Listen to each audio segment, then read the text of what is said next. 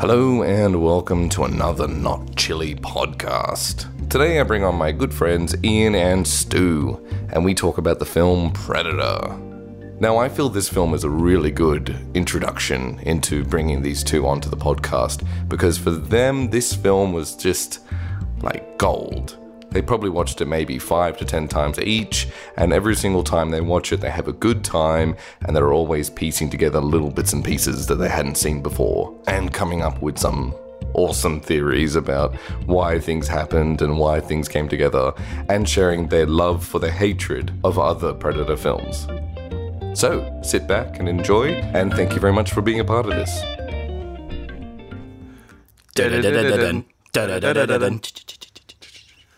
Over here.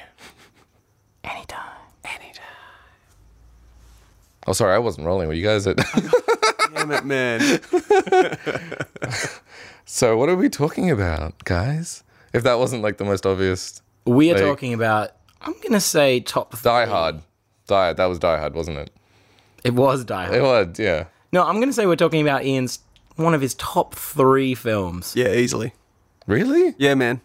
Why is it your top 3 films? Why? Like, what puts that in that category? We're talking about The Predator, by the way. No, Predator. Yes, and obviously spoilers, if you haven't seen a movie from 30 years ago. Yeah, spoilers for the 82 classic, 86 classic? 87. 87 classic. Yeah. Spoilers 1 for year the after I was 87 classic. This guy, Predator. 87 classic. Yeah. I mean, I should also say that, like, we have Stu here and we have Iain here. Hey, guys. 2 lovely, amazing people with really delicious sounding voices, if you don't mind me saying. Aw. I appreciate it. Yeah. Okay. Why is it in my top 3? Yeah, why is it in your top 3? Because it's a movie that you can come back to. It's a movie that every viewing yields something more. If you're me, maybe you'll come back to it and you'll be like, this is just as garbage as the first time. But for me, every single time I come back to Predator, there's something else about it. And it's just whack. And it's just fun. And it's just something that's fantastic. Why isn't Fight Club moment about like, why isn't Fight Club or something like a movie like Fight Club, which you can like go back to it over and over again because there's so much like metaphor to it? Why isn't that like your top 3?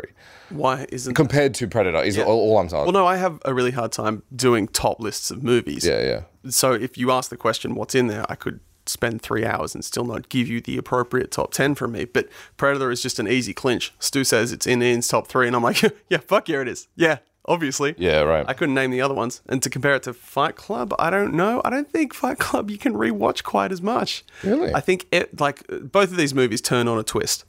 Mm-hmm. Fight Club and Predator, they have that in common. Mm-hmm. But whereas Fight Club has such stakes to the twist and everything is dependent on the twist, Predator isn't so much that. Mm-hmm. That there's more fleshy, there's more skin on the bones of Predator. Yeah, okay. You guys? No, there isn't. There's more skin on the bones of the movie Predator than there is on Fight Club. There's more fantastic things around that central narrative structure that is in itself compelling. There's more shiny bits and baubles on it, which is why I'd say it's... high up in your ranking. Yeah, much higher up in my ranking. Yeah, I think on that coming back to it thing, like I think with something like Fight Club, that movie is entirely based around the plot, in that the cleverness is there for a rewatch, but after you've figured it out and you get that 1 or 2 rewatches of, oh, how cool is this that he's actually fighting himself in that scene or something like that. Yep. Predator on a plot level is just so much more simple. It doesn't require you to be tricked or be invested so much. It's just comes down to commandos versus alien. Yeah. You know, and so in a similar way to John McTiernan's Die Hard, which he did the year after, the plot doesn't get in the way of you discovering new things on different watches. Definitely. So this time, for me, looking at Dutch a little bit haunted from past missions isn't something I've not picked up before. I picture him in my head as very big and bravado kind of character. And in this, he clearly doesn't want to get into these kind of combats until he does. This is part of the fun of the movie, I think, was the performances in it. Arnold Schwarzenegger's being key and being unique in its enthusiasm and inconsistency. So many moments where we're like, like, he's in a helicopter and he's talking really, like, at a normal tone while everyone's yelling. Yeah. He's, like, talking to someone who's, like, 10, 15 meters away in a whisper, and then sometimes he yells. Like, it's a really... Sometimes he's lost one of his colleagues and then laughs at a joke that he's made just 30 seconds later or 5 seconds later. Yeah. It's fantastic. So that, like, maybe it's the emerging talent of Arnold in this movie that leads it to the reading that Stu's picked up this most recent time through, in that maybe there's something actually wrong with him.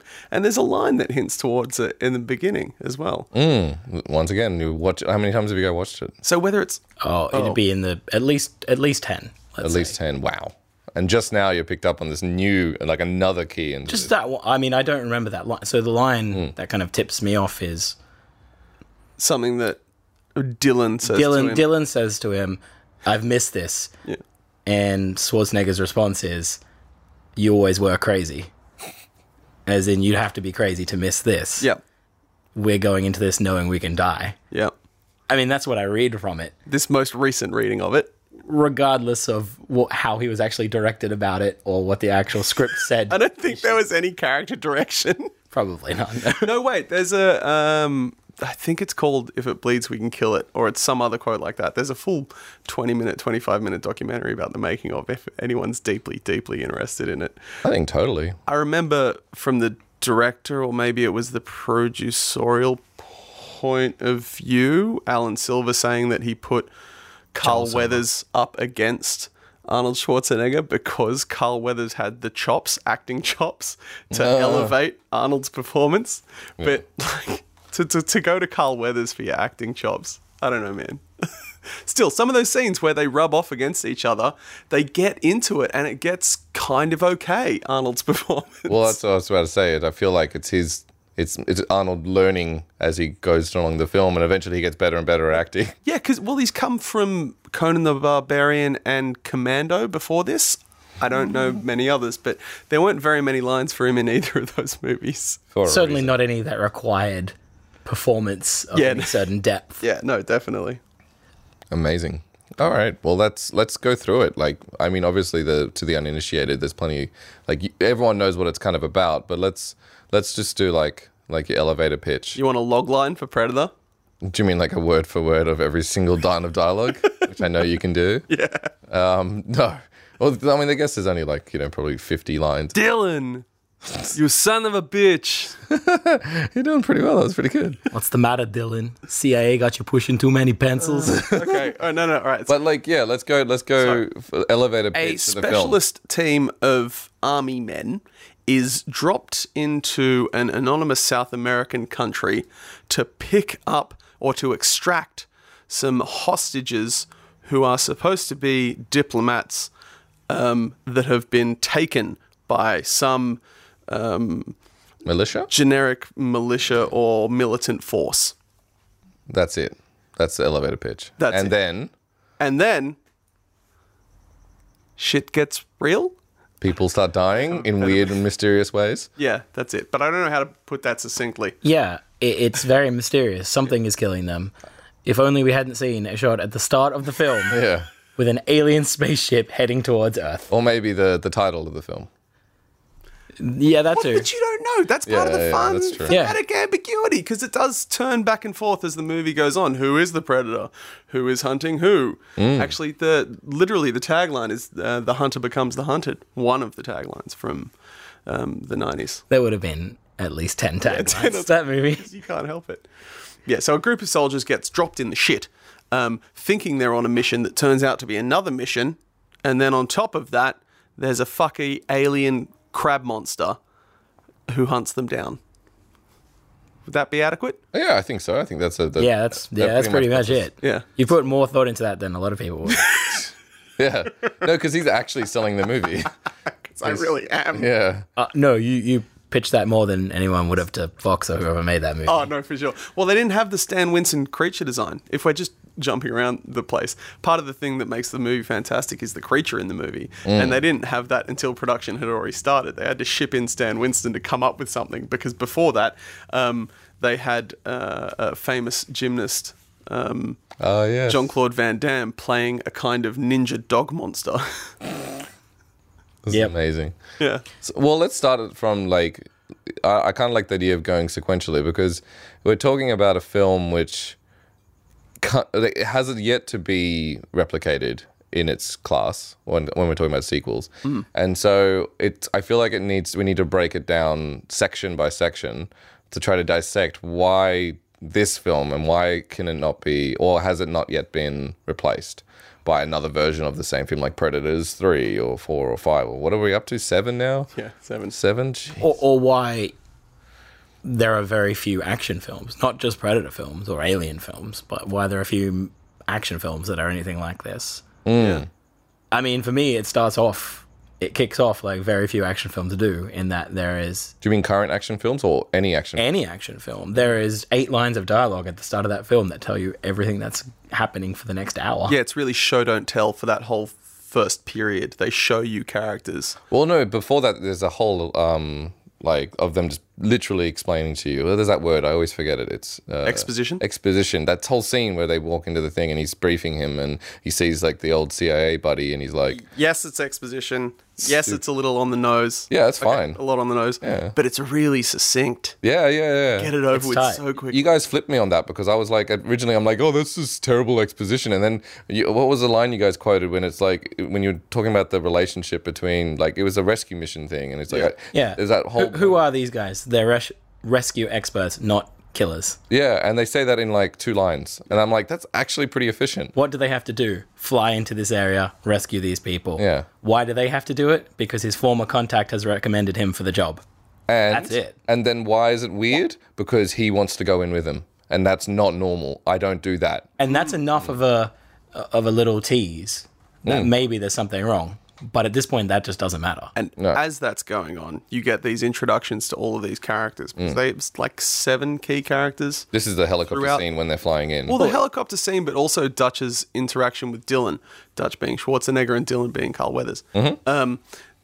They tell you a little bit about their history in the way they interact, that they're a little bit competitive, that there's a little bit something sus going on with Carl Weathers. He used to be a like military man. And, Yeah, I know I put a little bit of shit on Carl Weathers earlier, but he does do this fantastic stuff with his eyes that tells you that he's dodgy without telling Dutch's character that he's dodgy. And that and Dutch's team are all introduced in this introductory helicopter scene where they're landing at this military installation, and you have a sense of how they play off against each other already. And that just keeps growing and growing and strengthening through the first 30 minutes of the movie. In every moment of montage or every moment of pause, there's something going on between these people. They are, in the most beautiful way, the most shallow characters. Yeah, definitely. They are all defined by 1 or 2 things about them. Yep. Which is great because it just means, 1, they're easy to attach yourself to. Yep.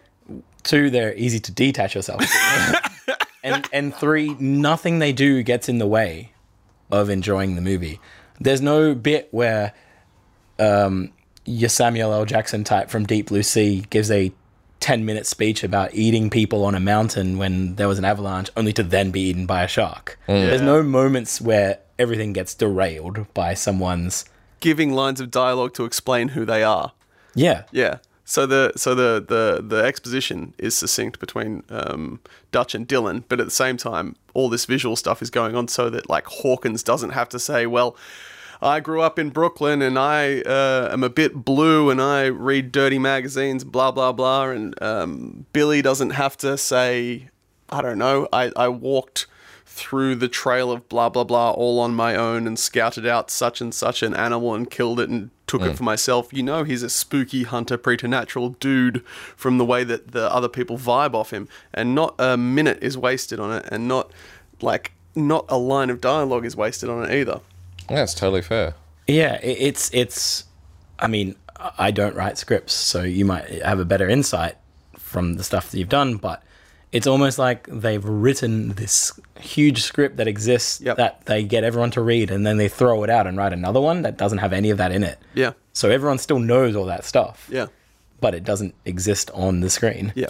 So there's no huge dialogue of them saying, Jesse Ventura doesn't really get offended by not offering Billy the stuff because Billy's a badass and no one wants to cross Billy. That might have been somewhere. Yeah. but it's never on the screen. It's just in a look, nobody says it. It's 3 just second in a look. Yeah. Whereas I think so many films, especially action films now, they put that in there. Oh, Billy, he's a badass. Ugh. Oh, you don't want to cross that guy. Ugh. Oh man, not Billy. Jesse Ventura, the toughest guy here, but also he wouldn't cross Billy. Something like that. Yeah. And this film has none of that, and that's why you can watch it so many times.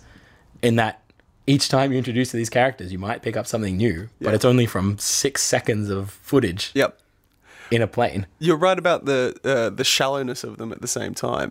Like this, I think, spawned a whole lot of knockoffs and follow-ons, which certainly happened in the sequelizing of this, but also happened in other movies where characters are identified by the type of gun they have. You notice everyone on the squad has a different kind of gun, and it's unique. And they also have a different outfit, which doesn't really make sense if you're this crack squad of rescue commandos. You'd want to have pretty consistent gear going on with a bit of customization, I'm sure. But like they have like these outlandishly big weapons, which aren't, if you're there to rescue people, as Piotr pointed out early in the movie, it's a bit on the nose. Or How do you carry a person when you're carrying a machine gun that's that big? Yeah. When you're carrying a helicopter-sized minigun? Yeah, that's right. Yeah.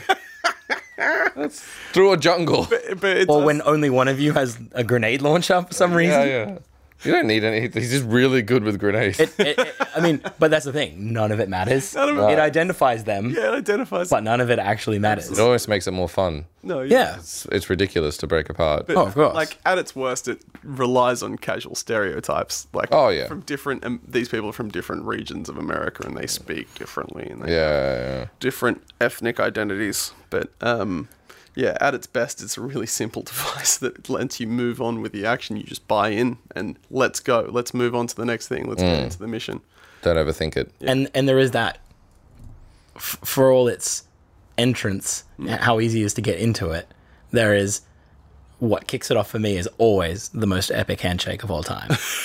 That just really gets you into that, okay, I know what film this is. Bicep shake. Yeah. And at no point, even when things get really quite grim for them later on, at no point does the tone really change.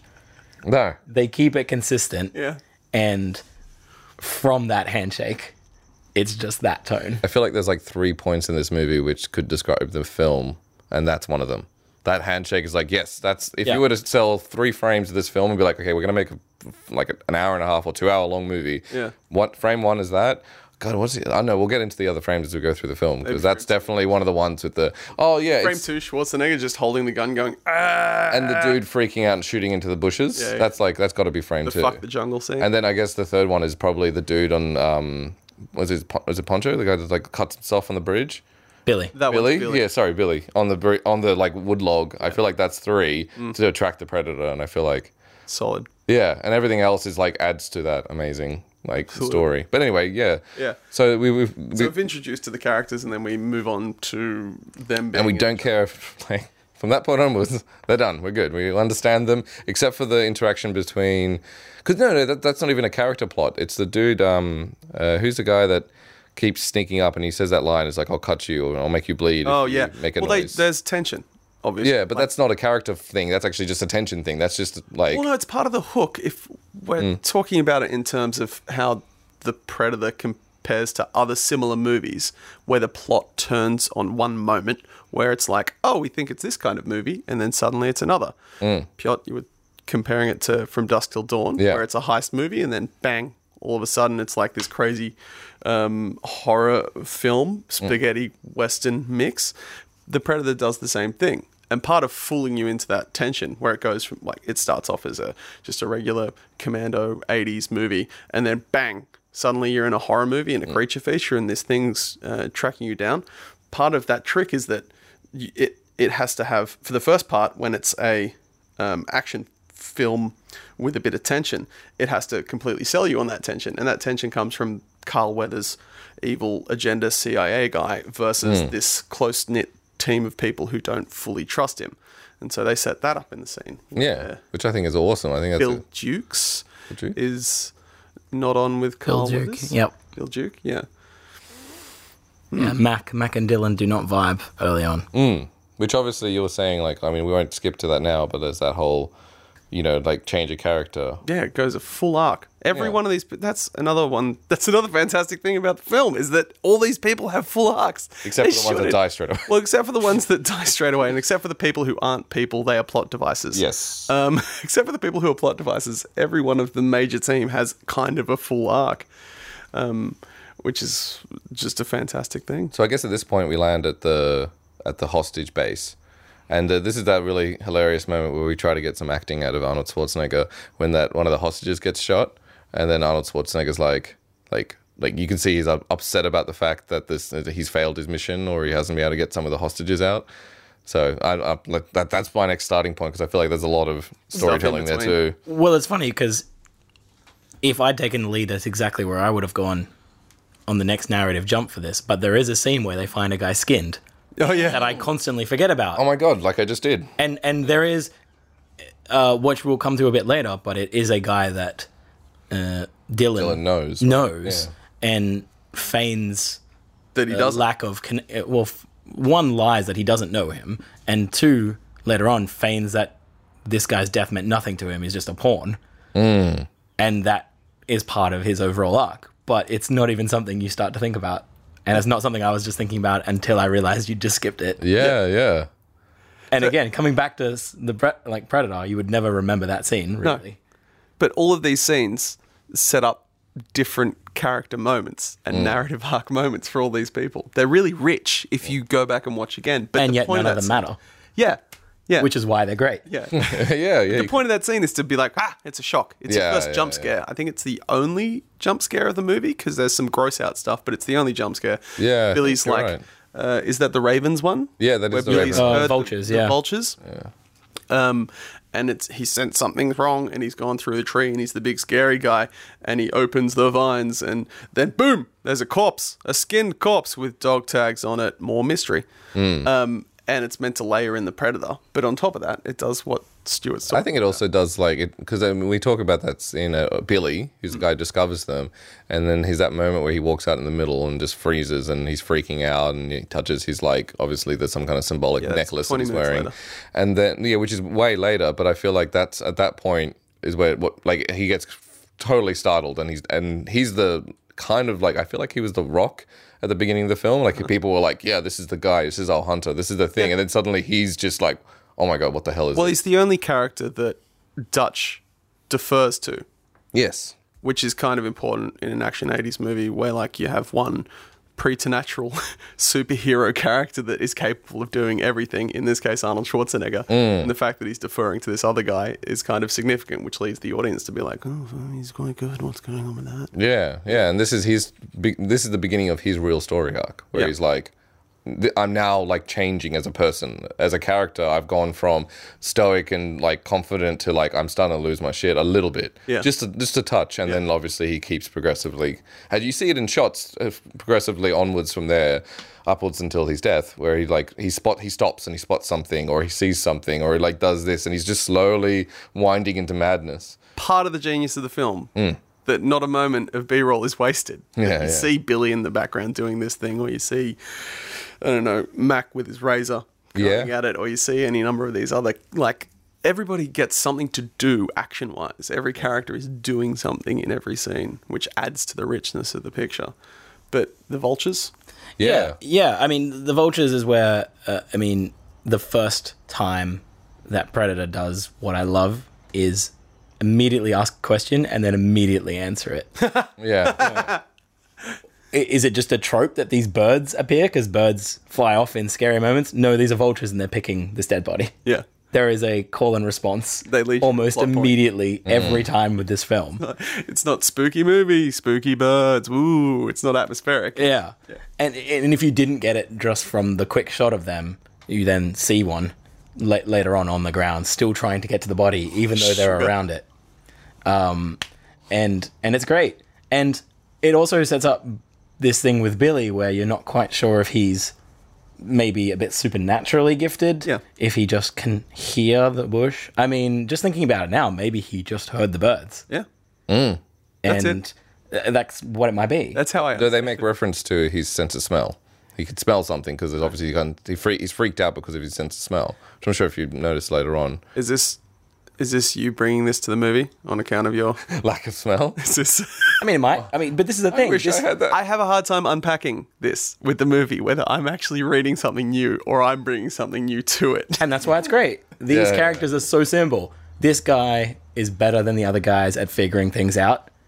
Why is that? That's up to you to decide. Yeah. Maybe he heard the birds. Maybe he smelled the corpse. Blank slate. Maybe he is slightly supernatural and has a gift of reading the land or something like that. Well, everybody does have a gift, except for Hawkins.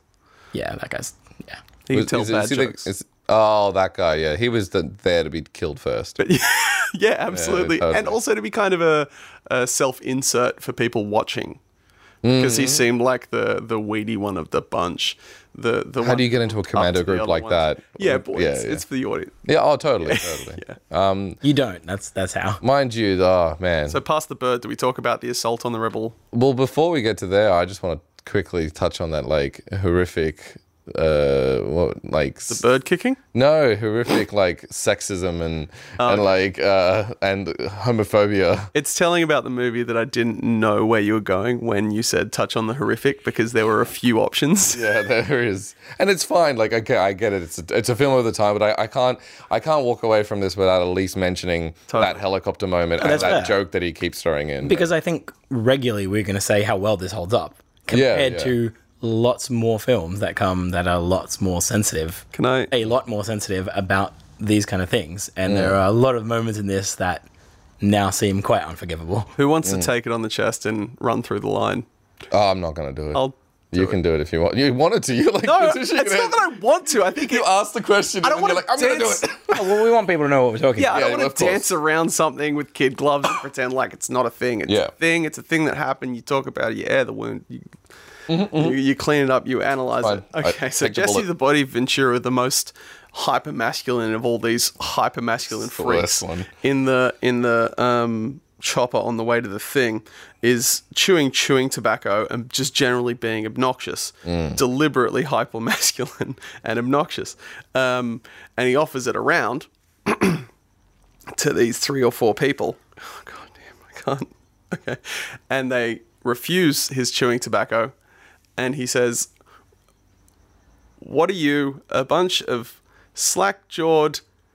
Are you going to say it? I can't. Don't. F-word. F word relating to homosexuals.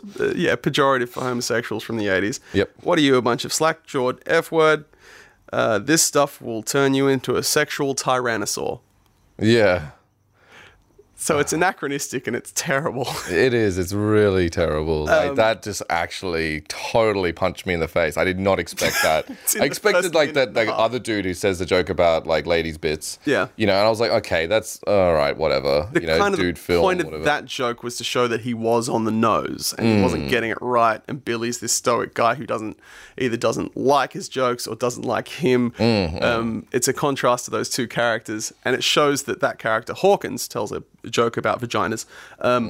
Is growing because he tells the joke again later, and it gets a little bit better.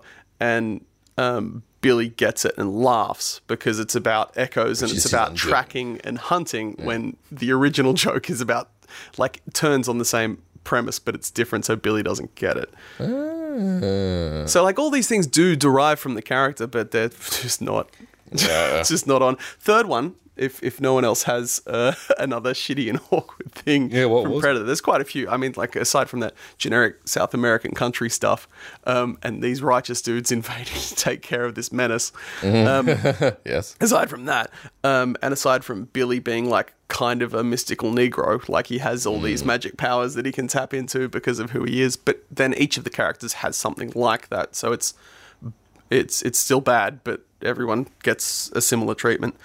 Is the kicking the birds? Oh my God! Yes, a live bird. It was like that. There's no special effects there.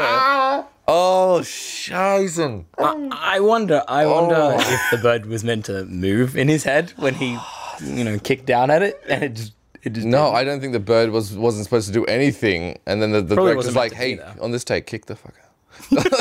That's what maybe. that's what it felt like to me. I really hope that wasn't the case, but oh my God. So at the end of the buzzard scene, when we find out that someone's been skinned alive, they're like cleaning up the scene, and getting the dog tags and things, and someone kicks one of the buzzards out of the way, and it's anonymous. It's an anonymous boot that kicks this bird, but in the moment, Piotr just had a, I mean, it's not. It's Poncho. rightly so. Yeah. Don't out him. Sorry, Poncho. That was just, You are my second favorite character in that movie. So. like, that's so the how lax they were about showing that is a testament of how lax they probably were about killing nature when they were there. Well, it was kind of the reason for shooting in Mexico, I'm sure. Yeah, lax Away from people, they were really lax. There are a few incidents with stunts, and there are a few incidents with crew getting injured in the making of it. So it's kind of like, we go here to do things away from Prying eyes and supervision. Yeah. Oh my god. Yeah, you brought it. That was the other one that, like, I think I shut that out of my memory because that was another, like, oh my god, what the. It is quite shocking. It is. You wouldn't see that in today's thing unless it was a digital animal or like it was like a CGI animal or something, you know? It's telling, to bring it back to why we're talking about these things, that these moments show up so strongly. Yeah. Because the rest of it is quite timeless in a way. Yep. I'm sure the technology and the guns and everything are dated to X period, but not really. No, you're right. It could still happen now. If you shot that exact same movie now, Yeah. it would just be minus a few pretty shitty moments. Yeah, totally. And the thing is, I mean, I don't condone that behavior, but I think that's part of what that attitude to filmmaking on that film is part of the reason why it also worked. It was we don't care, let's just do it. Like, do you want to get talking about the raid on the guerrilla camp? There we go. I was trying to find the appropriate word for it. The raid on the militant guerrilla camp. That just the US before doesn't that, like, because I think that all that horrible swearing and the horrible jokes and the way that the people use words in the kicking of the bird, like I was saying, is for me it I don't agree with anyone doing that, but I do feel like the movie worked better because I don't think people cared as much. And if people cared more, then it might, like with all the other Predator movies, it might have been more sanitized, or it might have been. Yeah, I mean, you could easily, like, you should have gotten rid of those jokes. You should have gotten rid of that horrible treatment of animals, totally. But what else might you have gotten rid of? Yeah, like I feel like. I hate saying it because I don't agree with it at all, but I really believe that there's something to do with that attitude. That was just like, oh, fuck it. Yeah. Just do it, whatever. Who gives a shit? Oh yeah, it's a bro thing. Like, don't worry, like, don't. And some of the gold and the kind of, it's like if I were to get a bunch of gym junkies that just had no care about any other human, like psychopath gym junkies, and you put them out into the world and just watch them. It's kind of like that's so close to what's actually happening, right? Because it's like a bunch of pre-stars and proto-stars in the 80s. And there's a whole star culture around Hollywood at the time, right? With people being bigger than life. Yeah. And everyone's egos rubbing up against each other. I was going to save this for later, but it's fine. One of the actors that plays one of our main 7 specialist characters needed security guards around him at all times. In order to keep him from hurting other people. What? Really? In order to stop him from getting into fights. Can I guess? Yeah, guess. Was it Billy? It was Billy. It was Billy. It How was did you Billy. guess Billy? Look Size at the of him. guy. He's a monster. That guy's intense as hell. Yeah, I thought he was. I mean, it was probably that depth of acting that fooled you. Yeah, maybe. That wooden plank stick. That guy must be crazy. Yeah, no. So they wouldn't geez. insure him to come down to Mexico and do the thing unless security guards went out with him at night. Not like in a... Oh, because he would get drunk and then rowdy and then... Whatever. Yeah, oh my God. Yeah, and Jesse the Body Ventura has a bit of form in that front as well. Oh my God. So it's like... And these guys were constantly one-upping each other, right? Yeah, To there get was to the that gym. vibe around it. So wait, Billy was the guy who dies on the bridge, right? On the vlog. the I wonder if there was hinted a at story Native behind that American. because they never showed the fight. I wonder if they were like, well, he actually got into a fight and he got arrested, so we're not going to show him until he comes back, and then No, weeks later. That moment is too class to have not been written in the structure of the thing. Yeah, probably like in the structure of the way these people died. But I like that thinking. Yeah. This is the beauty of not having any context. Yeah. Is that we can speculate. No, exactly.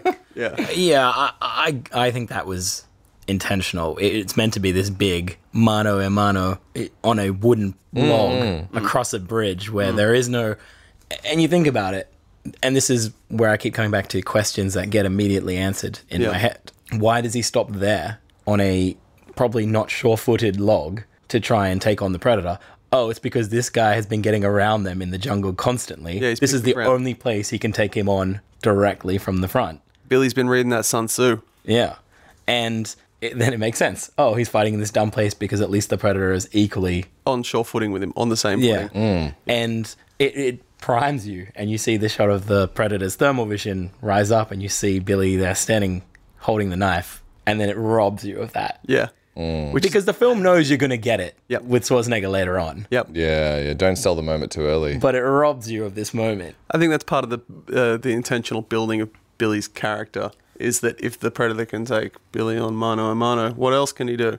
Because that whole portion of the film is like one by one they're whittled down, even up. So we're jumping ahead a bit, that's fine. But 2 people get killed, and then the predators... chasing him down. They're like, we've had enough, we're going to fight back. And it's this really like swell of music, and they get to it with the building montage, and you think maybe they'll have a chance of defeating this creature, and they can't. Yeah. And all of that loads into the final act, which is Schwarzenegger going mano a mano with this alien. Anyway, we can jump back to... So let's go Guerrilla Camp now, finally. Sorry. Yeah, no, I detoured us like mad, but let's go Guerrilla Camp. I like that detour about... the big personalities involved in front of the lens, let alone behind the lens. Do you want to talk about that training stuff that was going on with the cast before we... Because it kind of segues into... Because the moment at the Guerrilla Camp, you get to see each of these characters more in their element. Like the way that they fight defines who they are, and what they do defines who they are. Yeah. And so, I mean, these guys are constantly on set trying to one-up each other on how macho they are. You know, Jesse Ventura is getting to the gym at 3 a.m. in the morning, and according to reports, pouring water over himself so that when Schwarzenegger gets there at 4 a.m., he looks like he's been working out for hours, completely drenched in sweat. So then Schwarzenegger starts getting there at 3 a.m. to work out just as hard. Yeah. And Carl Weathers, I listened to an interview with him saying... he would work out at night so that none of them could see how much he was lifting. He didn't want to see how much they were lifting. And that's awesome. There was a thing where they had a bicep measuring contest. Really? And, you know, according to Carl Weathers, this happened. And Schwarzenegger got the costume department to measure his bicep, and he got them to measure Ventura's and lie to Ventura and say it was bigger. So Ventura bet him that his was bigger and lost. You know, and through all this competitiveness, there is a camaraderie that I think comes out of it, where you can see in their characters they are competitive with each other. They don't go around like Legolas and Gimli in that fight scene counting kills. But there is certainly this thing of they see one guy getting in there doing something, they've got to get in and do something bigger and better. They almost seem upset, like to go into that guerrilla fight scene, they almost seem upset when Schwarzenegger doesn't just blow up the fuel tanks, but then dislodges this truck and then throws it in. I feel like part of it's not, what are you doing? Part of it's like, no, he's going to do something even bigger. Yeah. So I can see that now that you talk about the competitiveness. Yeah, it's in there. It's in... Yeah, I was going to say, even if you, like, ahead of you telling me this, I could kind of intuitively understand that was what was going on behind the scenes. You could kind of tell from people's interactions with one another just on screen. Yeah, and they kind of been great conditions to film in. And yet this kind of bravado probably brought them through it, right? The director, John McTiernan, said, quote, "The first day of shooting was the worst nightmare I've ever seen." Oh, good. Well, I assume it got better from there. Somewhat. The cast and crew dealt with extreme heat in the jungle and serious illnesses brought on by eating and drinking contaminated food and water.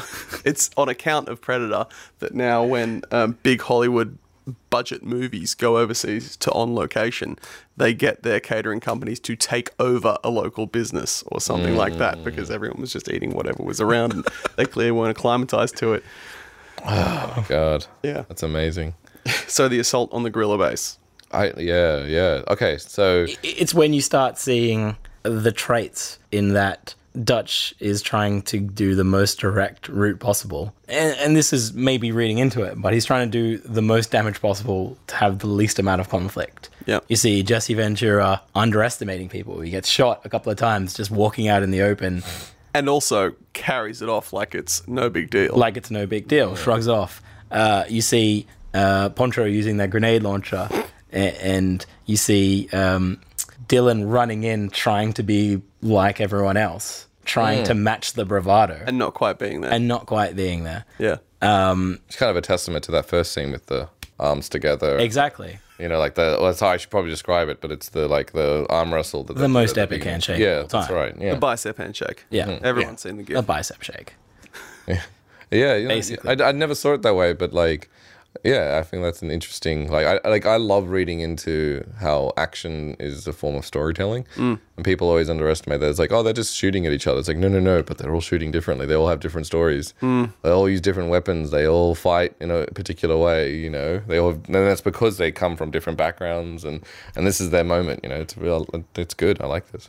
And you want to talk about using some of those unfortunate moments, let's say, to define character. And you've got Hawkins telling the joke early on before they've even gone in the mission. They go in and slaughter hundreds of these guys. And then Hawkins tells another joke, like nothing has changed for them. Yeah. And that's, you can read into that if you want, and that's their mindset. Yeah. Actually, one of my favorite points in that film happens in that, and that's when I don't know, I always forget the characters' names, but it's the dude with the heavy machine gun that gets shot. Jesse the Body Ventura. And this is obviously that famous line where he's like, you know, you're bleeding. It's like, I don't have time to bleed. I don't got time to bleed. And in the reaction of the other guy, if it wasn't that, it wouldn't have been perfect. What was his line? Okay. Yeah, that's exactly it. I think it was like, yeah, man, then that would have been the worst, but it's so good that he doesn't do that. Undercuts it. As Yeah. it's going. And then followed up from when he shoots his grenade launcher up into the hill. He goes, you got time to duck? yeah. Perfect. And then the rubble comes down and hits Jesse Ventura. And foreshadows Jesse Ventura's dismissing of something Yep. Because he's so tough. without paying attention to it. Which comes back to the movie being like a paragon of fucked up Hollywood 80s masculinity, but also self-satirizing, which I don't think we have enough time. Blaine is his name, by the way. Blaine. Blaine. Nice. I'm pretty sure it was just Jesse the Body Ventura being method and being himself in every single moment. But picking up on the Hawkins joke and picking up on the like awkward tonality between murdering a bunch of dudes and then just laughing about it, which exists in many of these action movies, but it's not as visceral in these other ones as it is in Predator, I think. The classic Arnie lines. You need Arnie lines in any movie that Arnie's in. Oh, so yeah. like turning around and throwing the knife at somebody. Yeah, and it goes through them and into the wall. Do you get this feeling that like Stick around. they didn't like? I love that line so much, but I feel like they were like shooting the movie. They kind of like got halfway through the like this production. Like, oh my god, we didn't do any of those lines. Shit. All right. This moment and this moment, do it. They'll cut it. They'll make it work. So, an interesting thing about that machete scene, which I read, yes. was that the machete was annoyingly heavy to carry. Oh my god. And so that scene, not with the dialogue, but that scene was done so they could get rid of the machete. Oh my gosh. amazing. That they didn't have to carry fantastic. it again. Because you see Billy believe it. carrying a version of one Yep. later on. Yeah. But he's got to keep his. He's got to a have long that kind special of, ceremonial have knife. that kind of fight. But it's funny that, you know, these now iconic moments, made up more iconic by the line, Yeah. but come from, Laziness. Or no, grounded in functional necessity. Yeah. Totally. Yeah, like these guys are slumping through the jungle. But yeah, it's a great line. And is it the only? No, there's one either right before it or right after Right it. after that. Do you know what it is? I I know what it is. really want to know. No, I really want to like. He kicks down a door, Arnold Schwarzenegger, and he does. says, knock, knock. Yeah. Straight after. Nice.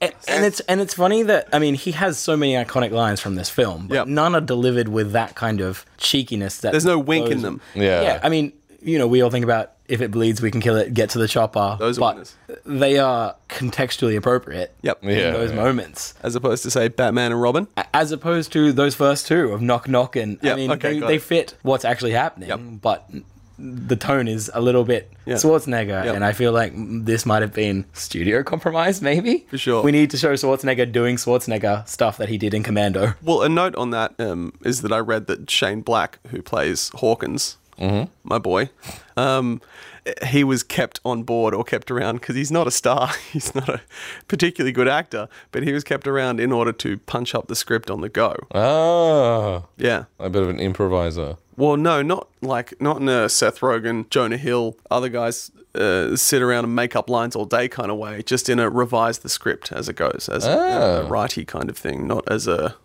perform 1,000 your mama jokes. Yeah, until you get the right take. Kind of way. All right, that's super interesting. Right? So much of this movie behind the camera, the production side of things was improvised on the go or just kind of came together and nearly didn't come together, which is part of the fantastic puzzle of why it was so simple or how it comes across so simply and succinctly and how they set up and paid off all these things. Another note from behind the camera, and while we're talking about this one fantastic action piece, because of the structure of the movie and because they fool you into thinking it's an action thriller at the beginning and then it pays off as something else, they get to spend all their hard-earned cash on stunts in this one scene that makes it fantastic. This guerrilla raid goes on forever and it has so many explosions. When they he crawls up to the little viewing area where, the cliff where he crawls up to it, and he looks, and there's about 2 houses when he looks at it from up there, and they blow up at least 6 or 7 shacks. It is absolutely ridiculous. So they said, in the best way. They've just given up, pretending that it's a tiny. I mean, how many hostages could have been in any of those shacks? And how did they not check? I know there's only 2 hostages. Yeah. One has been shot. Yeah. Where's the other one? Yeah. I mean, there it is. And it's just so beautiful in that it stops caring. Yeah, in that moment. Because it knows everyone else doesn't care either. Yeah. And these guys have carried all this weaponry, and we're going to get to see them use it, and it's going to be great. Yeah. And there's one-liners, and it is a different movie. Yeah. I mean, they manage to get a tone almost the whole way through, quite consistent, but that scene is kind of out of place. Yeah. From the rest of it. Yeah. Yeah, but I think it's also an important scene because it shows that they're capable. For sure. Yeah. I mean, it shows you character and it gives you that twist where it gives you the payoff of that narrative through line, which is Carl Weathers being a spy and them not being really the super action extraction team who are kind of noble because they only do this to save people, right? They find out that they've been lied to and that they're not there to save hostages, that Carl Weathers needs this intel about this group. And that makes it all worthwhile. They were planning an attack on the border. CIA cover-up. Yeah, can't trust the CIA. Classic CIA. But I'd love to do this podcast with... I've told you guys the story before. One of the first features I boom operated on, the DOP was a guy called Rob Aganis. I hope I'm not saying that wrong. And he was the first assistant camera and Steadicam operator on Predator. Oh, shoot. Yeah. I was just... Damn. Yeah, so I was just... Good Lord. Yeah, I remember telling stories about that. And we're talking about the focus pulling being really good and stuff like that. It was. There's some... Yeah. I'd love to have him in the same circle to be like, okay, tell us what happened. And there were some great shots in this film. Yeah. But none of them, really stick with me beyond, say, the last... the next few hours after watching. I don't, when I think about why Predator is great, I never think some of these shots are in it are great, and yet... But if those weren't foundationally capable shots, which they were and which they are, they don't have much to work with. It's just a character in front of a field of green. There's not much new and exciting stuff aside from these action set pieces. Very functional, though. Yeah, and it works. There's that recurring thing of the character in question, be it Billy or Dutch or any of the characters, are always to the right or to the left, and the jungle is in the center, and it is almost this character they're shooting. I mean, I'm sure that is what they were going for. But an interesting point to make... Oh, sorry, did I cut you off? I was just saying, I'm sure that is what they were going for, and that they wanted the jungle to be front and center. It's not... Because you don't know what's in there. But it's not... Again, because they know what movie they're making and why it's so great. They can do all this stuff. They can be really creative with some of their shots. They can do these beautiful tracking shots. They can do these shots that start slow, panning up, get past the character, speed up to where blood is, slow down, speed up again to where the alien is, or whatever it is at that point. And they can screw around with it and be really creative and really good, knowing it's not important on we have to have great shots. We're not shooting the Revenant here. Well, that was kind of my point to jump on that, is that I was watching another podcast episode is going to come out soon for Jarhead. That you guys look back and find that. You guys can listen to it too when it comes out, which will probably be this week or next week. Can't wait. Humble brag. But we'll. It was just a brag. In that film, it was shot by Roger Deakins, and he's known for being like one of the best cinematographers, DOPs in the world. Yep.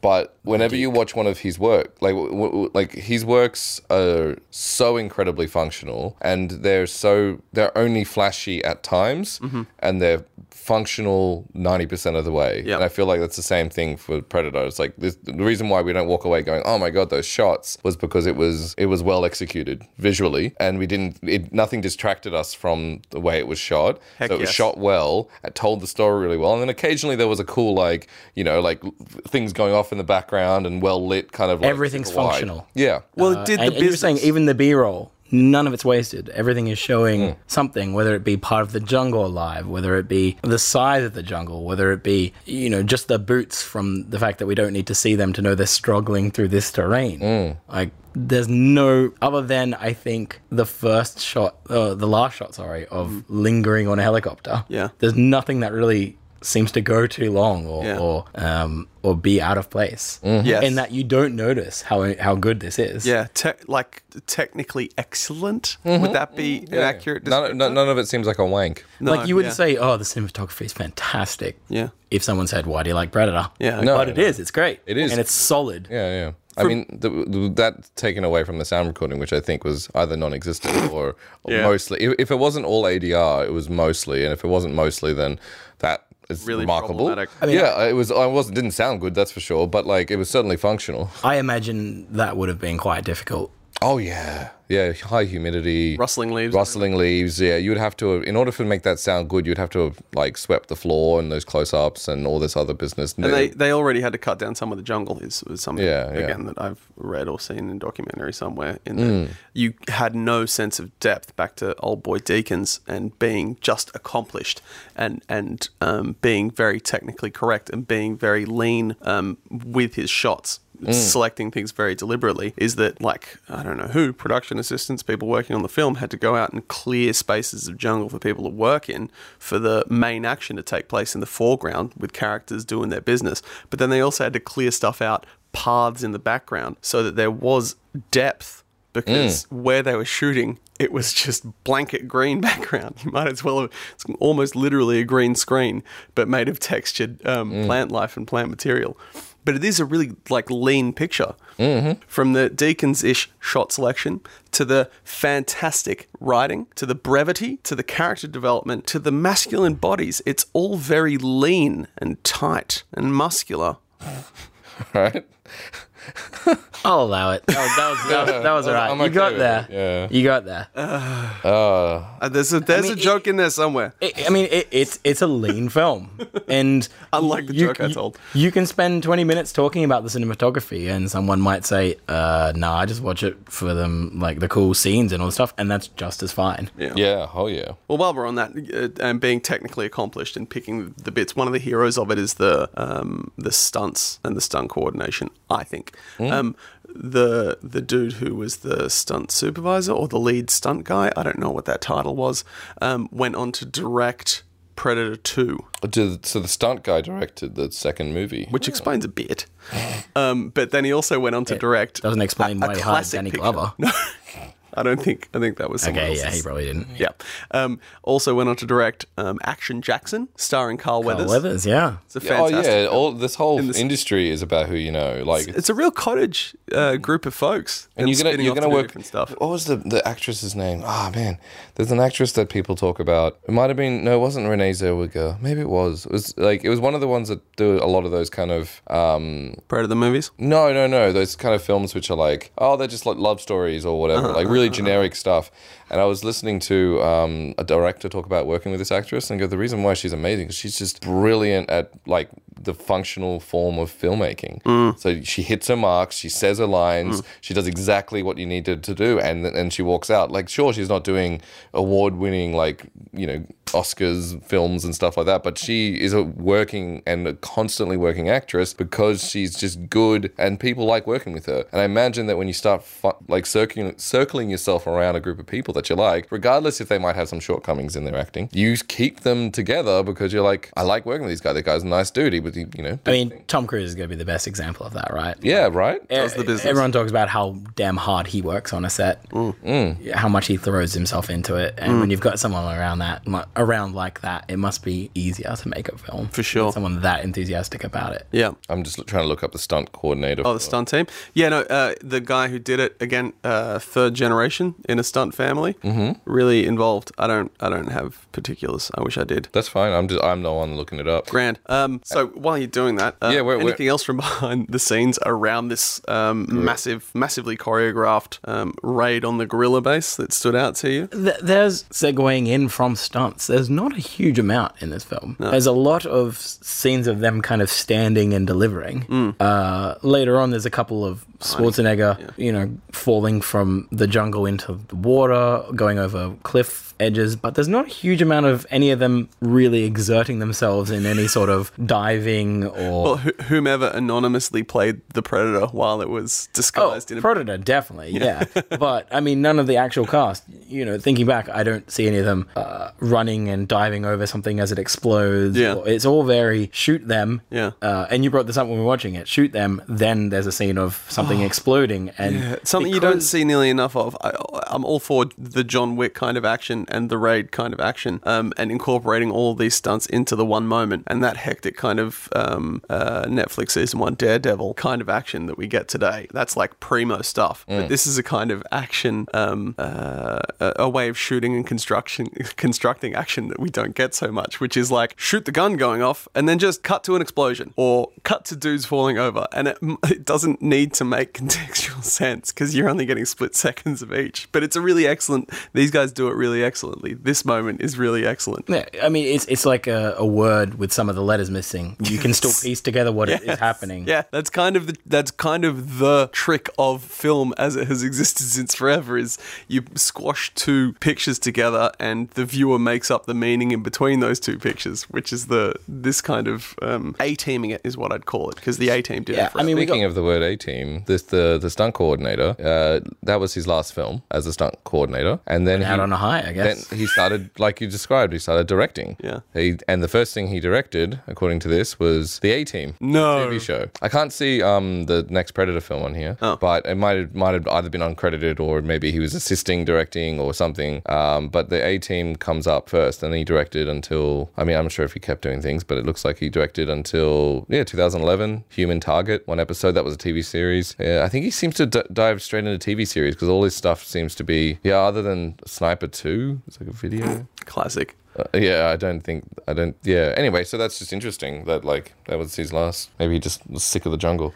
I mean, thinking about that, you think these guys are badass soldiers, but when do you actually see them do anything other than fire? Yeah. Like, Schwarzenegger gets a bit to do, and we know he's physically capable. But these other guys, like Jesse the Body Ventura, is going to weigh how much? Like, how long does it take for that guy to get up to speed? Like, how long would it take for him to actually get a move? About as long as Old Painless. Yeah, I mean, exactly. Does he need a wind-up of a few seconds? And you don't ever see him diving or whatever. You don't even see him, you kind of see him get shot a little bit, and then they rely on another scene later to tell you that he's shot. Yeah. They don't do that much for these big action bravado guys. It's all about how they look. Oh, totally. Which is a big 80s thing. Yeah, zero technical, all about, the sexy body. Yeah. Or the manly body. But I mean, if you don't see the stunts, you can't really pick apart how bad or good they might be. Yeah. If they're not there, you can't really criticize them. And you know what? Going back onto what, I'm not sure if you guys covered this in just a little while ago, but it's going back to that function. It's like, do we need to show it? Was it lacking because we didn't see them performing these big stunts? No. Not at all. Not at all. So, why do it? Why risk the actors? Why worry this, no, just shoot it. Yeah. Shoot around it if you have to. And if it works, great. Awesome. Moving on. And clearly it did. Yeah. I didn't even even think about those things until you kind of bring them up. I did think of it a little bit, but not massively. Should we move on to the next? Because we're still in. We haven't seen the Predator yet. The rest of it is kind of simple because the build is like you're building all these characters and you're seeing how they work and what they do, and then it kind of follows in quick succession. So like after this big action set piece, after the raid on the guerrilla base, the narrative turn happens with Carl Weathers' character. It's revealed that he's a CIA spook that is actually not here to rescue people. He's here to get information for the government. Oh no! And to kill a very well armed bunch of and to kill a very well armed bunch of guerrillas on the border. And Dutch has a problem with this, and we resolve that conflict in a way, though it continues. Shortly after, the movie gives up the pretense of this being a regular kind of action movie, and then it moves into kind of this horror, terror creature feature, and that starts with a kind of reveal of the Predator. Yeah, which is for anyone else interested in timing, 53 minutes into the film before we get a first look.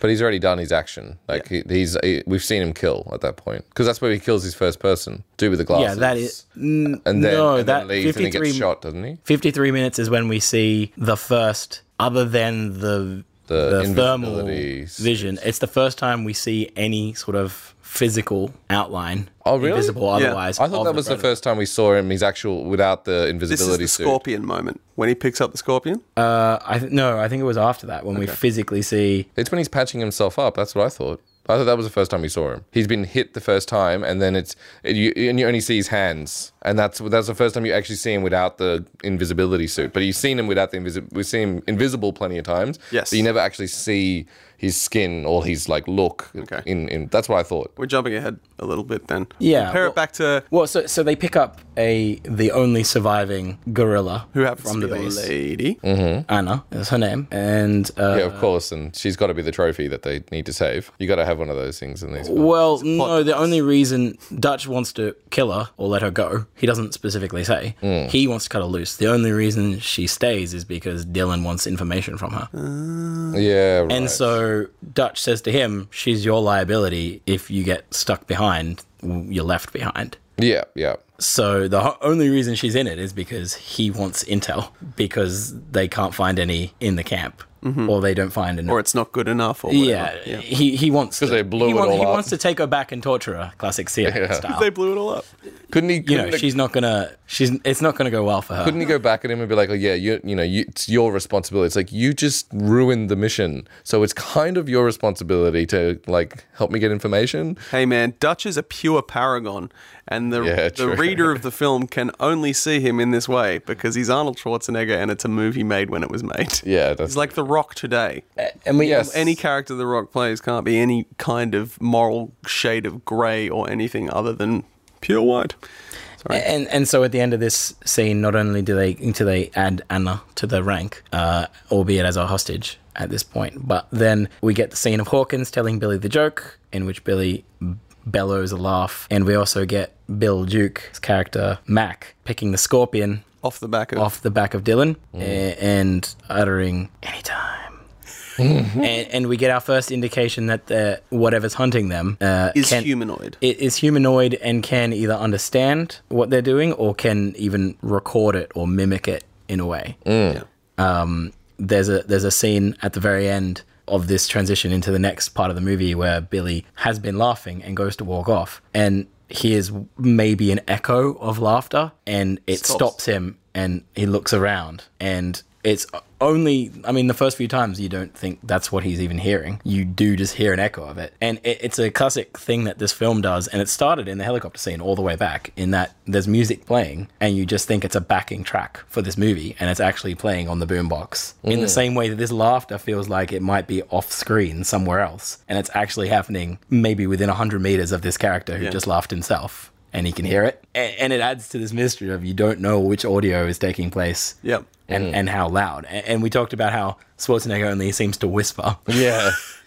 Because, I just generally don't think there was any directing in terms of how far people are from each other and how loud you have to be in these moments. So some yell, some don't. But they kind of play into that in different ways, in that you don't know how loud things are. Yeah.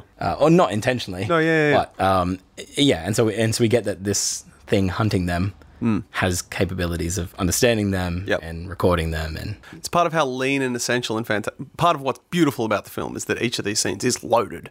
Yes. So you get it's a gradual with part of the tension. You get this gradual reveal that they are being hunted. It's not until this moment that you know it's humanoid or alien or what have you. You get a hint of some of the things it's capable of in that moment. And then you also get this continuing tension between the characters that we already kind of care about or do care about in that moment. So it's this one scene that ticks all these boxes. And I guess this is the turning point when it does become a creature feature rather than just a straight action movie. Because here, it's revealed that the enemy isn't the enemy that they thought. Mm-hmm. They don't even talk about him. They don't even talk about it. And this is when they start getting hunted by the predator. Yeah. And they set up, which I think I noticed the time before this, why they continue the way they do, even though they are being hunted. And it's because the entire area is surrounded with guerrilla fighters. And the only way out is through this valley. Yeah. Which did you write it down? Is described... when Dutch asked Billy about which way can we get out. Oh, yeah. He has a great line. Oh, it's something about the dog. It's something about the dog. I'm going to try and find it. Oh, it was so good. Okay. But it adds depth to it because you think they're just walking towards a certain place, but they've established in something I completely forget about that they can only go this way to get out, which is why they have to keep pushing through when they're being attacked. And it's another moment where your Paragon character, played by Arnold, defers to this guy Billy, who has some preternatural gift or is clearly even better than Arnold, and Arnold can recognize that. Dutch, sorry. He goes to Billy and he says, "Billy, get us away out of here." Sorry, I'm not going to do the Schwarzenegger. No, I love it. You should. It's like he's here. No, Billy, get us the way out of here. And Billy says, "Well, there's one way." Dutch, or Major, they call him Major. "There's one way, Major, and it's through this valley." And he says, "But I wouldn't waste that on a broke dick dog." I don't know what that means. I've been looking at it. I've been going back. Waste that on broke dick dog. Yeah. Yeah. What? Nope, it's the gold. It's pure gold. That's why they kept it. From start to finish. And yet, as stupid as that is, it sets up what they have to do. Yeah. Move this specific way. Keep on moving. And they do. And they get hunted bit by bit. Yeah. This is where it becomes this stalking thing. So I feel like from here on, we should talk about we should go from death to death. Yeah. And cycle through and, like, obviously touch on them more if you feel like there's something to be said about the death. Quickly about, like, the not tonal change, but the type of narrative change here. The director of the picture, whose name I can't call John up just now. McTiernan. Thank you very much. John McTiernan of Die Hard fame. Nice. And Predator fame. John McTiernan equates the movie in his mind to King Kong. Predator to King Kong. Like, they go to this island to get this thing and they don't know what they've reckoned with or they don't know what they've come across. To my mind, it's like picking out key structural features of the Odyssey, in that there's this group of people that embark on a journey. It's like one of the classics of literature and classics of storytelling. A group of people, misfits with different skills, embark on a journey, and slowly they're picked off until Jason gets his golden fleece. Am I mixing my Probably, narrative but I love histories how here? you're, like, comparing it to such... It doesn't Let's sound call it right, the Odyssey. but I don't know nothing about it. Jason and the Argonauts going on the search for the Golden Fleece, and then all these people get picked off along the way, and he's the one with true valor who can get all the way to the thing. And it's like that. And these people, I don't know if it's in classic horror movie style where you've done something transgressive, therefore you must die, but there is sort of a character relation in deaths through the movie. Like, there's a death of innocence with Hawkins, and it just goes on and on from there, and you learn about how it's hunting and how it's killing, but it's also related to these characters. Yeah, I see what you mean.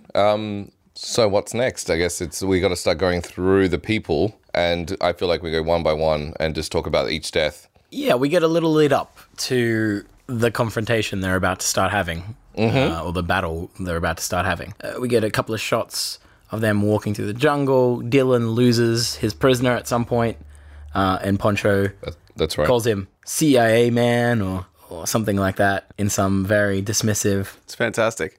government man, something like that. You're not even a human. You're not part of our group. You don't have a name, thing. And, What do you mean, like Poncho? well, yeah, an Poncho object. Ramirez. Yeah. He has a name.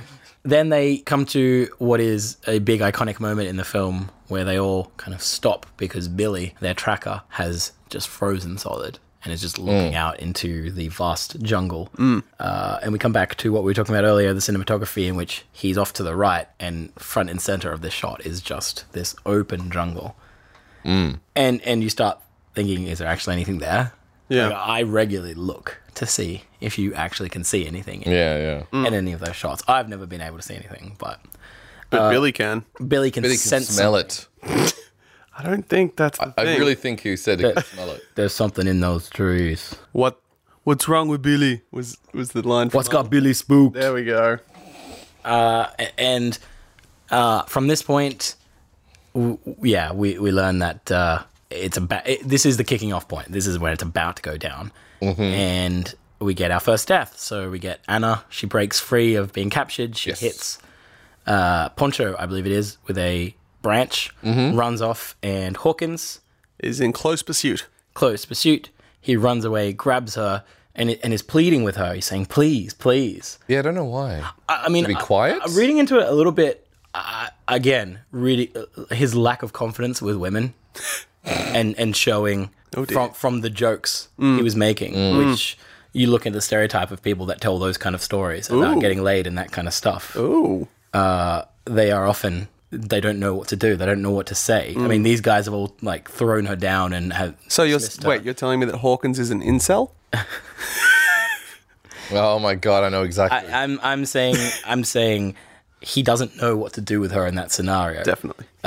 Where all of them kind of knew, the rest of them knew what to do, or they would have just pointed a gun to her head or grabbed her. He's kind of pleading with her, and from nowhere, the jungle comes alive. Boom.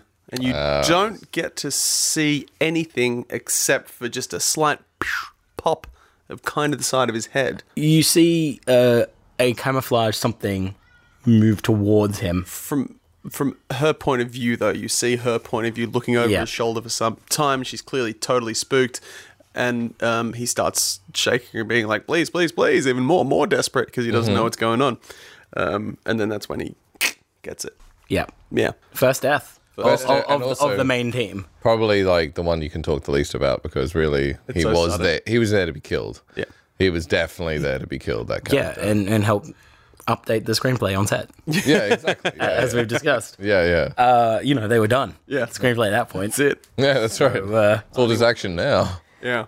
Yeah, it's a off-screen death. He kind of gets attacked, but you don't see anything particular happen. And I wonder if any of these kind of off-screen stuff have anything to do with ratings. Yeah. It's portrayed as being brutal, but very rarely do you see. I mean, you do for some of the deaths, but there are quite a few that either are off-screen or kind of. There's, about the deaths and how they happen, there is kind of like a rhythm to it and an escalation and crescendo that ends right before Billy, and then that's a null tone after it, because it kind of happens with other like horror movies where there's a creature stalking people. You're talking about your Friday the 13th or your Halloweens, where one creature's coming after all these people, and part of the fun becomes in those movies these new and zany ways that folks can kick it. That's kind of in here, but not, because it's not like, oh, let's see what happens next. It's more that it stays fresh. Because what we know about the Predator up until this point is that some people got skinned. And that's it. We don't know so much about the rules around how he hunts or what he's after, what he will or won't do. And this introduces us to some of those things. In that it's unseen, it attacks from the jungle. And that's kind of what Hawkins was there for. He was there to be that guy. So the Predator gets him.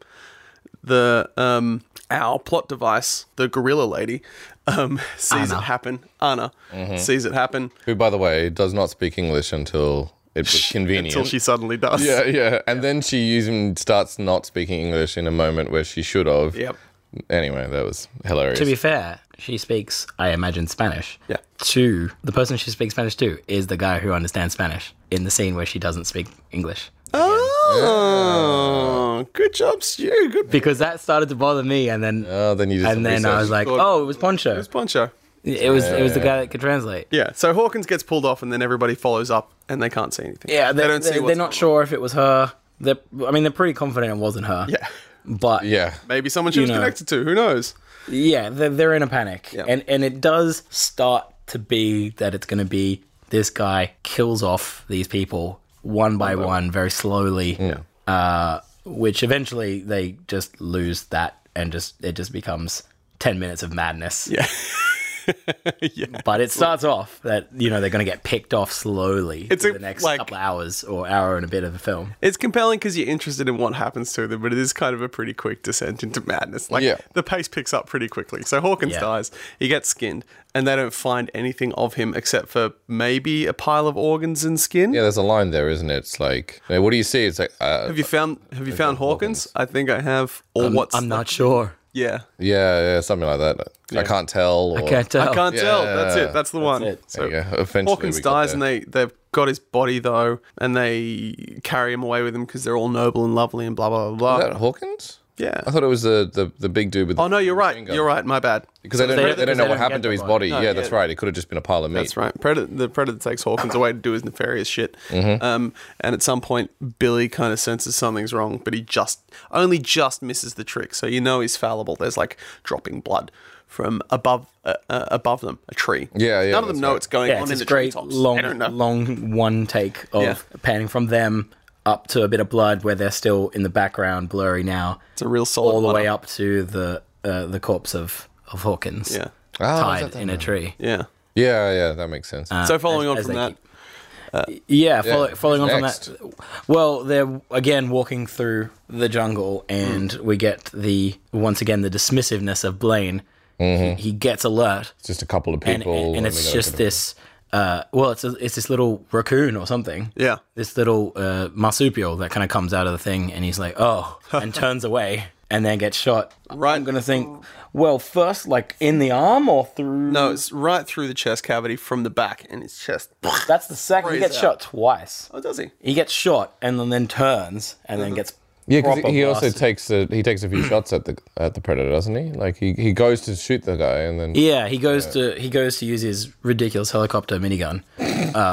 Old And- painless. yes, And gets it right through the chest. Yeah. And it has this huge open cauterized Gaping chest wound. cavity. oh yeah, Which is what I mean when I chest. say the intensity of the kills kind of changes up along with the horror genre, in that the first person's kind of discreetly dead and you don't get to see it. I'd say and this that's one's horror. still horror. And then here, yeah. From this point is where it. got gore, and then Yeah. it gets gorier. And they still don't. And then you get Bill Duke, who they've They've established a relationship between Bill Duke and Blaine. Mac and Blaine. Yeah, through the use of this prop that goes on in the background, which is the hip flask. They share a hip flask and they share stories. And Blaine, calling back again to the helicopter at the very beginning, offers the tobacco to Bill Duke first. And Bill's like, and Blaine doesn't take it as an insult. And then when Blaine offers the tobacco to everybody else, we all know the stunning line that ensues. They reject it, and he calls them homosexual in a not a nice way. yeah. Yeah, and so this is when someone from the team first sees the predator. Mac sees an outline of a humanoid-looking camouflaged thing, and he sees the eyes. Glowing eyes. Yeah, The they glowing disappear eyes. into the jungle. Why he can't describe what he sees? No one knows. It's easier for the film if he doesn't, I guess. Yeah. Or maybe There's a he guy didn't definitely know. wearing camouflage out there. Yeah. Yeah, Definitely wearing camouflage. And he was up in a tree, yeah, so we should probably look up. yeah. And I love that that's a point that doesn't come up for like. But he did Way see too one of long. his best friends exploded through Yeah, through the the chest. chest. So- And this is the point where he picks up the MG and annihilates the jungle. Annihilates the jungle. This is one of my favorite moments. This is It is my favorite moment in Predator, Yeah. I think. it's the fuck the jungle scene. yeah. In which you squad of preempted saying, just watch Schwarzenegger when he comes down here. Yeah. And he just walked down without even question Yeah. and just starts unleashing on the jungle. Yeah. Highly trained specialists that do operations that nobody else can do. A rescue operation. Rescue operations. that nobody else could do, just unload an unseen foe. And they reload and reload and reload one by one. And then Dylan, CIA man, comes in with his hostage in tow, has half a look at what they're doing, throws her to the ground and starts shooting himself. Jumps in. They don't take a moment after they need to reload. They keep going. Yeah. And just completely unload. And then basically, without knowing any of the terrain, then say, well, nothing could have survived that. Yeah. Like, that there was nowhere they could have hidden underneath things or, like, down a hill. Oh, man, that reminds me. I know that's, like, there's a bit of a segue going back to that guerrilla base when it's like, okay, now let's cover up our tracks and keep moving. You're like, you just, like, blew shit up. So many bullets everywhere. Like, you're picking... this is what I was saying when we were watching. It's like, did you pick up all the bullets that you Sweeping shot? for days. Yeah, weeks just to figure that out. Yeah. And this is another example of like a lack of effort put into the crew to cover their tracks and figure out if they've killed the guy. I think now would be the appropriate time to point out that this film exists in a hyper reality. It's not really. Oh yeah. It doesn't really get like as much as it contrives to pretend to. It doesn't really adhere to the real world. No, it doesn't. So yeah, they fuck the jungle. That's And they managed to wound... Not that they notice. Not that they noticed at the time, although Anna does. They managed to wound the predator as it's getting out of the kill box, so to speak, of the dead jungle. Yeah, all So it did very was now- jump up. yeah. It just went to the side. rather than continue. 3 meters to the left, and was like, all right, I'm good. It did not commit the cardinal sin Totally. of continue to run straight. And we get a nice gory shot of Blaine's carcass. Corpse? Which is, some excellent makeup done to what definitely still looked like Jesse Ventura laying gosh, there. yeah. Can I also just add that, like, according to this amazing SWAT team, it all makes sense, right? They went into this base, they're shooting people up who just jump up, they're not getting shot. They just did the same thing, just in a jungle, and at one target, of course it's dead. Oh, When we it shoot makes sense. things, This is we what they shoot in do. a direction, it dies. Like, that's It's literally all they do in the movie is stand and shoot. yeah, that's right. So they just did the same thing. And Of that's what course they it try to do. worked. Oh, Like, yeah. of course that was how you succeed. So of course this is what I mean. It's a Oh, it really contextually honest, makes sense. Yeah, honest characters. I think really good directing here. Yeah, I mean, we laugh, but yeah. Why do they open? Why do they open? Open fire into the jungle like that? They've done it before with success. Yeah, that's right. Answer? Question? Answer. They're not mad because madness would be if they did something that didn't work and they tried it again. They were doing something that did work and they tried it again. And it's the last time they do that Yeah, that's because true. it didn't work. Yeah. Yeah, look at that pure they learn sanity. to These adapt. people. And so we get a bit of a look at Bill Duke's character Mac unraveling. He holds on to the MG trigger well too long. He snaps and says he'll deal with the body. Yep, he's not responding to any kind of questioning about it, as we mentioned earlier. He's lost it a little bit here, and the next thing that happens is that they want to fortify a position in case, because they realise that this hasn't gone very well.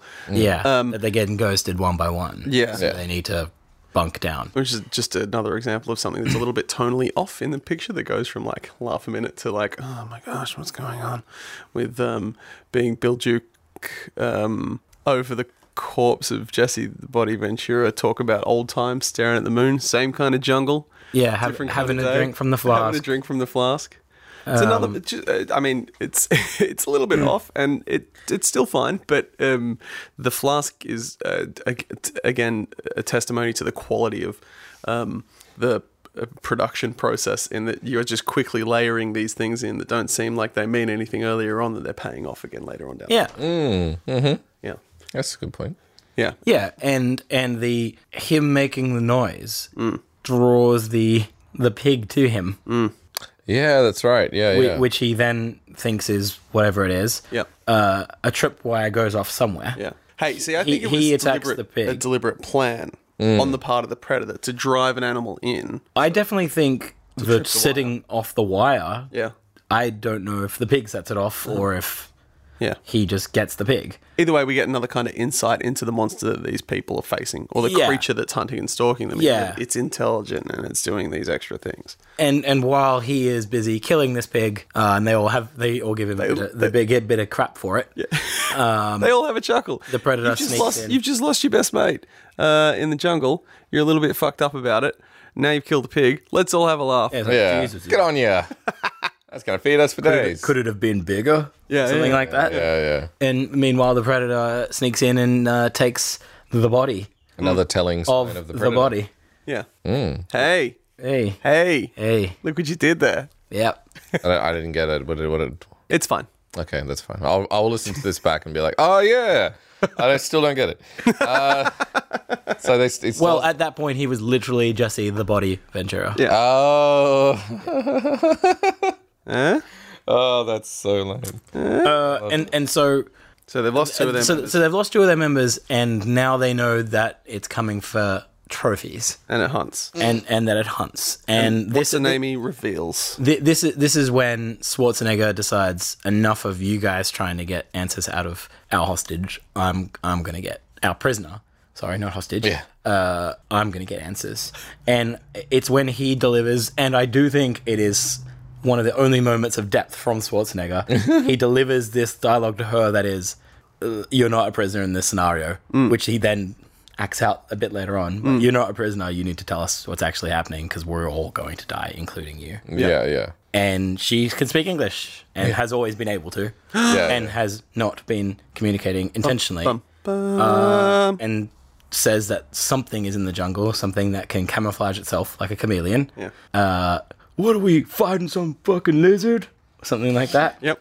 Oh my god, they're Is the wearing response. camouflage and saying that is just hilarious. Yeah, they're wearing jungle fatigues and they're like, It shows a if I don't know it, I can't comprehend it. Yeah. yeah. Kind of From these dudes. approach that they have, and then she reveals that There was a they story. nicked it, and that's later on, but that they nicked it, and when it came for Jesse the Body Ventura, and that it bled, leading to the famous line, If it bleeds, we can kill it. which it's funny to look back on, but it is It's contextually it's serious. delivered very Oh, yeah. very seriously. Yeah.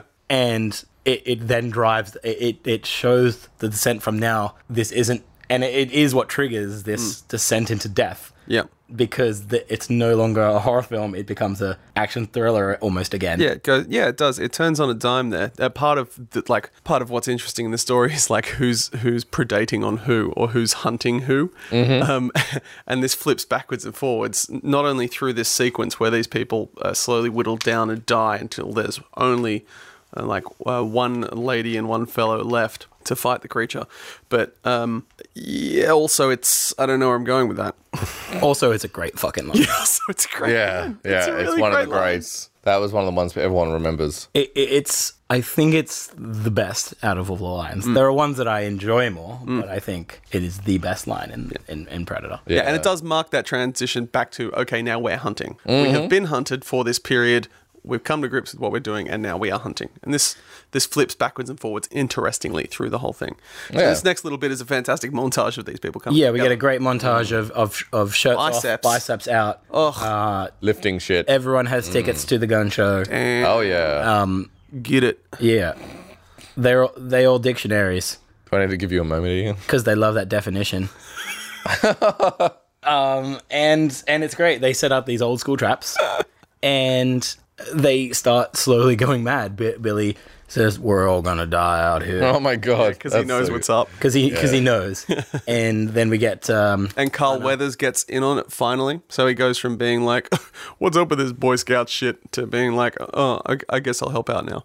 Yeah, I'll show my biceps. and we get Anna. She tells the story of my people tell of a monster that came and killed men only when it was the hottest years.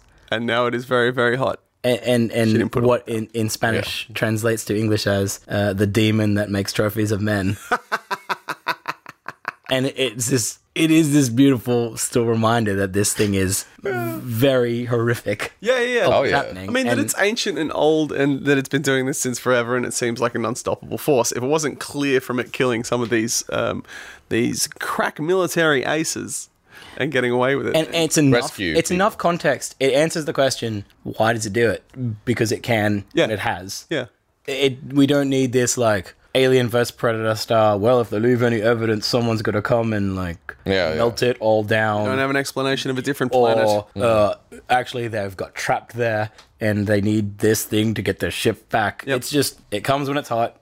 It hunts men. That's it. It's so straightforward. It's fantastic. Yeah. Yeah. It's not being lured by humans who want the technology. Nothing needs explaining. Did those franchises work actually coincide with each other intentionally? The Predator and Aliens? Yeah. Like, was it supposed to? Oh, from the beginning? No. Gosh, no. There were separate films, and they're like, "Hey, let's bring this together." Yeah. Making up as they go along. Yeah, I think. I mean, there may have been some comic and stuff beforehand. there was I think comic in stuff Predator beforehand. 2, they have a xenomorph skull on the Predator ship. Yeah, that was just a fun art design thing that somebody Yeah, did. I think that's the first. Ah. I think that's the first cross. Yeah. I don't know for sure, but and it's not like we need to explore that. It's No. that these guys go to multiple places. Yeah. It's not that they're all on Earth doing. They that hunt thing. heaps of stuff. I think this might be apocryphal, but I think ET's in there as well. So it's Really? Yeah, so it's just to indicate that they've been all over the place and they put in some fun for the moviegoer. Yeah, they've done some Yucks modeling. Amazing. in there. That's the Speedo. Yeah, that's Different races of Well, it. yeah, that's a really. There's a Speedo? We're referencing a scene from the very end of Predator 2 when we're talking about I'm just saying that's Yeah, how yeah. far you know they've traveled, that they've been to all these different planets and movie franchises. Yeah, yeah. And kill the aliens from them. They got Robin Williams from Mork and Mindy just frozen in carbonite up against the wall as well. Nanu motherfuckers. So we hear the ghost story, and then there's a bit of a lull in that maybe nothing won't happen, and just as they think it won't be caught in the trap, it gets caught in the trap, it shoots its way out, and calamity ensues. Yeah. Yeah, we have one Ensues. dude that gets hit pretty hard in the chest. With the trap that they set up. Yeah. Because the predator sets it off. Yeah, it seemed seemingly intentionally. I was getting the intentional vibe. Oh, really? I feel like they kind of got the jump on the creature, but it worked its way out of it. I know, I feel like that happened. The trap. No, I feel like it still got trapped, but I feel like in the process of being trapped, it's like, oh, I see that trap. I'm going to shoot that down to hit this other person, Yeah. and then get myself out of this trap and get out. Okay, gold. Like as a distraction. Like it definitely got caught. I mean, like, it not certainly. I don't get that vibe, but to back up that theory, it certainly sees a trap Schwarzenegger sets for it later and goes around it. Yeah. Yeah, so it starts to become smarter.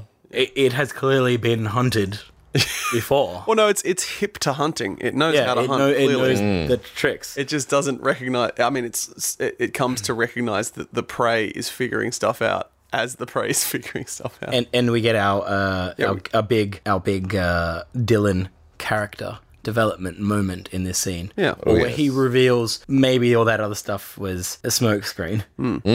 Yeah. You know, he goes after, or Mac has decided he's going after the predator. He's seen him. Yep. He wants vengeance. He's already talked about carving Got some proper rage his going on. his dead boy's name in the predator's skull, Yep. or something like that. He's running after him, singing the song. From the very start. And of it's the movie. actually, this is the first time that was pointed out to me. Oh, really? Yeah, that's something I got from this. In Yeah. that the song he's singing kind of in a delirium of I'm coming for you, Predator, Yeah. is the song that Blaine was playing on his boombox. Yep. At the start. And more what I got from it, maybe that it wasn't that song, but it's Blaine's boombox. Yeah, He's the yeah, one yeah. that turns it off. Solid. He's the one, and he was the one that would probably listen to that music. What, Blaine or That song, or yeah, Mac? See, Blaine. I feel it the other way around. That Oh, you think Blaine's it a was Mac? country and western guy, and Mac gave Blaine some of his jams, and Blaine put him in. Oh, it's a stronger. Oh, I mean, like he was Bond. listening to that music. Yeah. It was his music in got the it. shop. Yep. Where it came from. But Yeah. he's running off, and Dylan shows he doesn't think people are expendable. He's come full circle with Arnold's point of view, or he was there all along and was just hiding it this whole time. When he steps in, Arnold goes to go after Mac, And then In comes Dylan. Dylan stops him, says, "You get your people out of here. I'll go after him. I want payback too." Yep. And it's a throwback to the guy who was previously dismissed as just a guy who was here, who we sent in to try and figure out what happened. Yeah. Clearly was a friend or, Yeah. or a good associate of Dylan's. yeah. And now that he is definitive that it's this thing that's killed him, he's going to go after him as well. Yeah. And back up Mac. Yeah. And It also could just be a moment of bravado where he's like, I want to be the hero in the story. yeah. It doesn't have to have any of the depth No, we've it added doesn't to have it. It to. still works. Yeah. It's why Predator's great. Mind you, Mac and Dylan did have that history of animosity through the picture, so it brings a resolution to those two, not outdoing one another, but to Mac's animosity towards Dylan. So what you're saying is start that working together. they finally learn as characters, only to be Yeah. brutally murdered. No, exactly. What? Yeah, yeah. Spoilers. But they didn't need to do that. Oh my god. They didn't need to do that, but they there's did. They did. There's a beautiful mirroring of Dylan stepping wrong early on and Max saying, You give our position away again, motherfucker, and I'll ghost you. Ghost you? bleed? I'll bleed you. Yeah, bleed Oh, no, you. if you ghost us again, motherfucker, I'll bleed you. Yeah, yeah. And now Mac is the one that's gone off. Half-cocked. And Dylan's going after him. There's also the Scorpion moment where Mac had Dylan's back. Yep. And now Mac had Dylan's back. and now Dylan's got his. Dylan's going to go after him. Or it could just be, I'm going to go shoot this guy because I guns. can do it. Gun Yeah, ho. yeah. And I finally saw him, and I now believe it's not a couple of militants out here just picking us off Yeah, totally. one by one. And They put a scheme together. Once Dylan catches up, they put a scheme together. Well, before that, there's a really cool moment. Predator. There's that moment that you're talking about where we don't know if it's the Predator replicating the of course. Mac's voice, there's Mac. or whether it's him, Dylan, hearing it normally, like actually hearing Mac, because it's that kind of stuff. Remember? Yeah. And it feels what you would describe as a diegetic. Like either diegetic or non-diegetic sound. Is it in the character's head? Yep. Is it something that we can hear out in the wilderness? That's actually technically not non-diegetic or diegetic, but it's something we're not sure where the sound's coming from. Yeah. It's a trick they've used Yeah. in that. And it pays off because it brings attention. Yeah. And it can be just as likely either. It could be Mac getting his reinforcements, seeing Dylan coming in, saying, get over here before he sees you.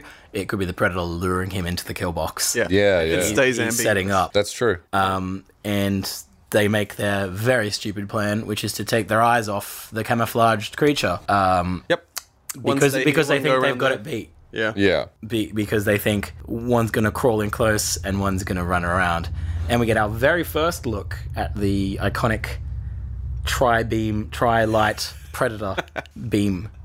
Yeah, that's right. It lights up Mac's Aiming arm thing. and he moves his head onto that. Yeah. I guess it would have looked pretty strange. It Totally. didn't look like a little red dot it looked like 3 little red dots, but I don't think any gun has that kind of pattern on it, right? No. So it would have looked strange. And he puts his head up and blam! Bam. Yeah, that was pretty. Straight to the Gruesome? head. Yeah. Do you remember how they shot that? You Oh, that was back of the head. heard the flash. Yeah. Yeah, it Heard was- the flash, and then it's camera POV looking up at the guy's face, which isn't a face because it cuts to it after the face is already gone, and it's just kind of a sploosh of red Yeah. viscera Onto the directly camera. onto the camera, which is And tying then- back to this horror movie thing where we go through different textures of kill, or like different people die in different ways. And it's the first sign that the Predator is also quite cocky because when it pans out, he's literally above. Standing He's over. come right down. Yeah. And Yeah. to do it right there, to just basically execute the guy. Yeah. Yeah. It's an ego kill. And then Followed swiftly by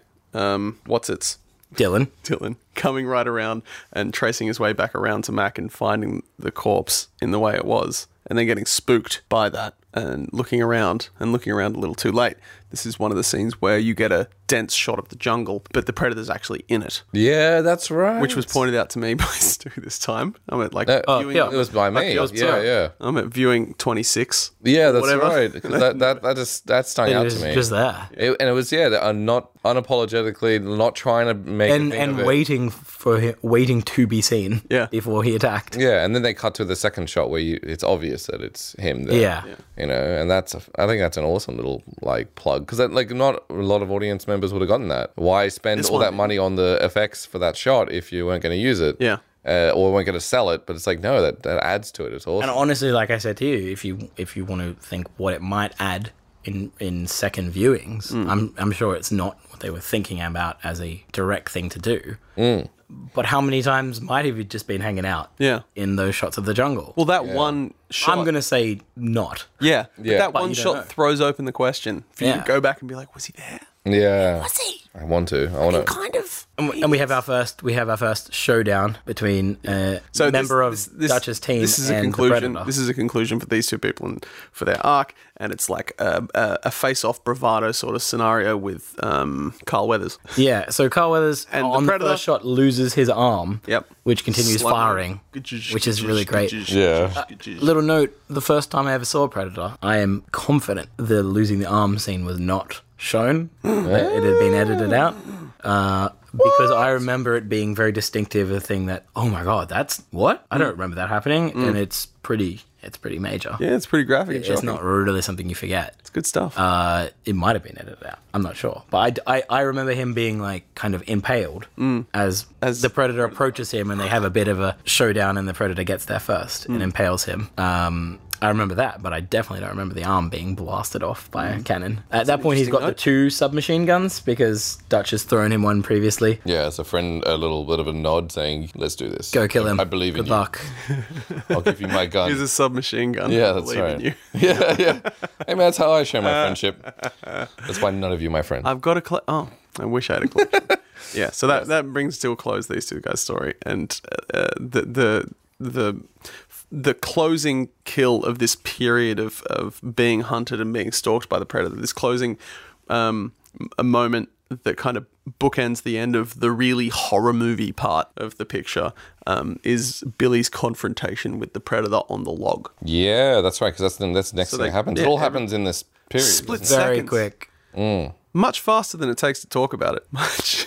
Yeah, Billy basically allows Dutch, Anna, and the wounded Pontro to get ahead while he decides at this one point where there's no other way the Predator can get past to cross this giant river. Maybe he can jump, but whatever, you know. I mean, it is quite long. Oh, it is, yeah. This time I looked at for it because it's something that I do think about. That Yeah. it's a terrible place to fight someone that's way better than you on a log. Yeah. But it might be the one place he might have a chance rather than with all the trees and not being able to see the guy. Yeah. Yeah, true. But then again, he could, he was also making an assumption that the Predator will fight him mano a mano. I think he knew in that moment he was dead. Yeah. He knew from He was quite a while stalling it. back. It was here's a choke point, I can stop you kind of thing. Which would have been smarter to maybe He throws away his get gun. rid of the log, blow it up. I don't know.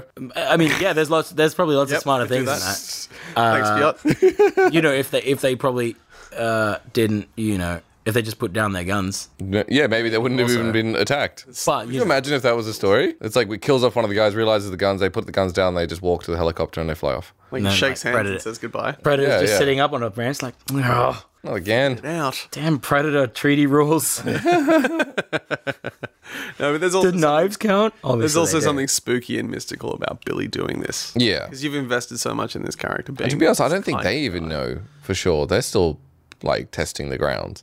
Like even when like Schwarzenegger like bashes away Anna's gun so that she doesn't get part of the trap. I mean, he's probably pretty sure, but he said beforehand, like, it's why I didn't take you. You had no gun. There's no sport. yeah, Something like yeah. that. It is an assumption he's made. That's exactly my point. Is that it might be not true. Like it could be a lie, but either way, you know, it worked to a certain degree. Dutch is preternaturally clever, strong, smart. He's also got amazing reflexes for a normal human being. And he's also really good at not being shot. when Yep, people he's are shooting tops at him. That. He somehow becomes insubstantial when He's really good at- gunfire comes his way. He's really good at lifting a truck. He's sick at He lifting can lift stuff. the trucks. Yeah, that's right. I think that's his thing. Also pulling down on vines. Very good at pulling Very, down on very good. Machete throwing. machete throwing. Yeah. Yeah, so he's pretty much good at This everything. is CB. Yeah. There's He's no way really he bad could be wrong. at swimming in waterfalls. Not so great at that. Yeah, no, really Less bad good. at it. Really bad at it. Top 10 skills. And so we get this big confrontation between Billy the badass, Yeah. who's Dutch is constantly deferred to, and the Predator, and it's an off-screen death. Beautiful. Beautiful. I think It's symphonic in its simplicity. It's magical. And there's this the scene is set where the path the other three are moving through are almost this this tunnel of jungle, and there's almost this visualization of Billy's scream coming up through the jungle at them. Nice. Like how you're telling the story. And the Makes me want to watch the movie. Yeah, well, I mean, the sound is... I mean, we've already heard the screams, and we've seen what the Predator can do with sound. Score. And this scream comes up through the jungle, and then the Predator is on them that quickly that it almost took this sound so long to get to them that the Predator was that quick. Faster than the sound itself. And Mark 1. And we then quickly have Poncho dispatched with a shot to the head. Yeah. Unceremonious. Yeah. He was given as much credence as the character was. That's right. Yeah. And then Anna goes to pick up the gun. Arnie kicks it away. Arnie kicks it away. No! And then goes to fire, has his gun shot at. Oh, wait. Melts his giant gun across his chest. Yeah. And then as he's crawling across the ground, yells, "Get to the chopper! Get to the chopper!" That's even better. Yeah. No, I'm going to go with Ian's version of that. That was awesome. And But, you guys can judge if you want. I mean... We could spend all afternoon. Get to the chopper! Get to the chopper. Get to the chopper! Get to the chopper! Get to the chopper! The chopper! The chopper! Great line. Yeah. I'm just trying to do it as It's well. a great line. Stellar line. And in context. Not like stick around or knock knock. And can I just say, one of the worst moments in that new The Predator. Where there's some motorcycles and they're like, quick, get to the choppers. Oh, yeah. I mean, I enjoyed that stupid film, but now watching this one again, I was like, I would enjoy that new one we watched less because of this experience. Yeah, I get you. I have seen Predator before, but I hadn't been on it a long time, and it wasn't until I saw it, I'm like, this is kind of why it's amazing. Totally. It does reinforce how it holds up. Yeah. So, yeah, we've got, like, Arnie, he's now been not wounded, but he's been, like burnt. Yeah, burnt from his giant gun being split in part from Predator. Yeah, he's running, he slides down a mud track. Falls into a fountain. waterfall. Waterfall. Yeah, He's not good at waterfalls. Tiny little fountain that's been prepared by some Falls rich into person. an additional waterfall, which is much bigger. Double waterfall. And then swims his way to shore. Claws his way out through the mud. And lo and behold, and has a moment of breath. Just kind of pauses for a moment, and With then his you face get in the that mud. that sound of The splunch. like the Predator falling down into the water that's come after him. Can I just say the Predator's a little dumb if it was like because it jumps in the water and clearly has a malfunction of its suit. Yeah. And Well, it's like, the stealth tech. yeah, and I'm like, were you like, did you not see that you're jumping? for a Maybe guy- it hadn't jumped in water before. Yeah, well, see, that boggles my mind as well, because for a guy with a crab face, you think you'd be familiar with water. Well, maybe it's never had to. Maybe that's why he's afraid of. I mean, there is this weird look of like, okay, I'll just turn it off. Something's going on. Yeah. I'll just turn this off. Yeah, maybe it is supposed to work in water, and then he did it, and there's a malfunction in it. and he's Yeah, like, I mean, damn." he's still able to use it later in the film. And as many questions as we might have about it, I think the film is stronger for not answering it, which is a problem that sequels have. They Yes. seek to answer all these garbage questions. Yeah, that's right. And it also allows, Like, it is a device that allows Arnold to see it without really making us question totally solid. beyond doing a podcast about it where we're intentionally questioning. Yeah. You know, camouflage and water. Yeah, okay.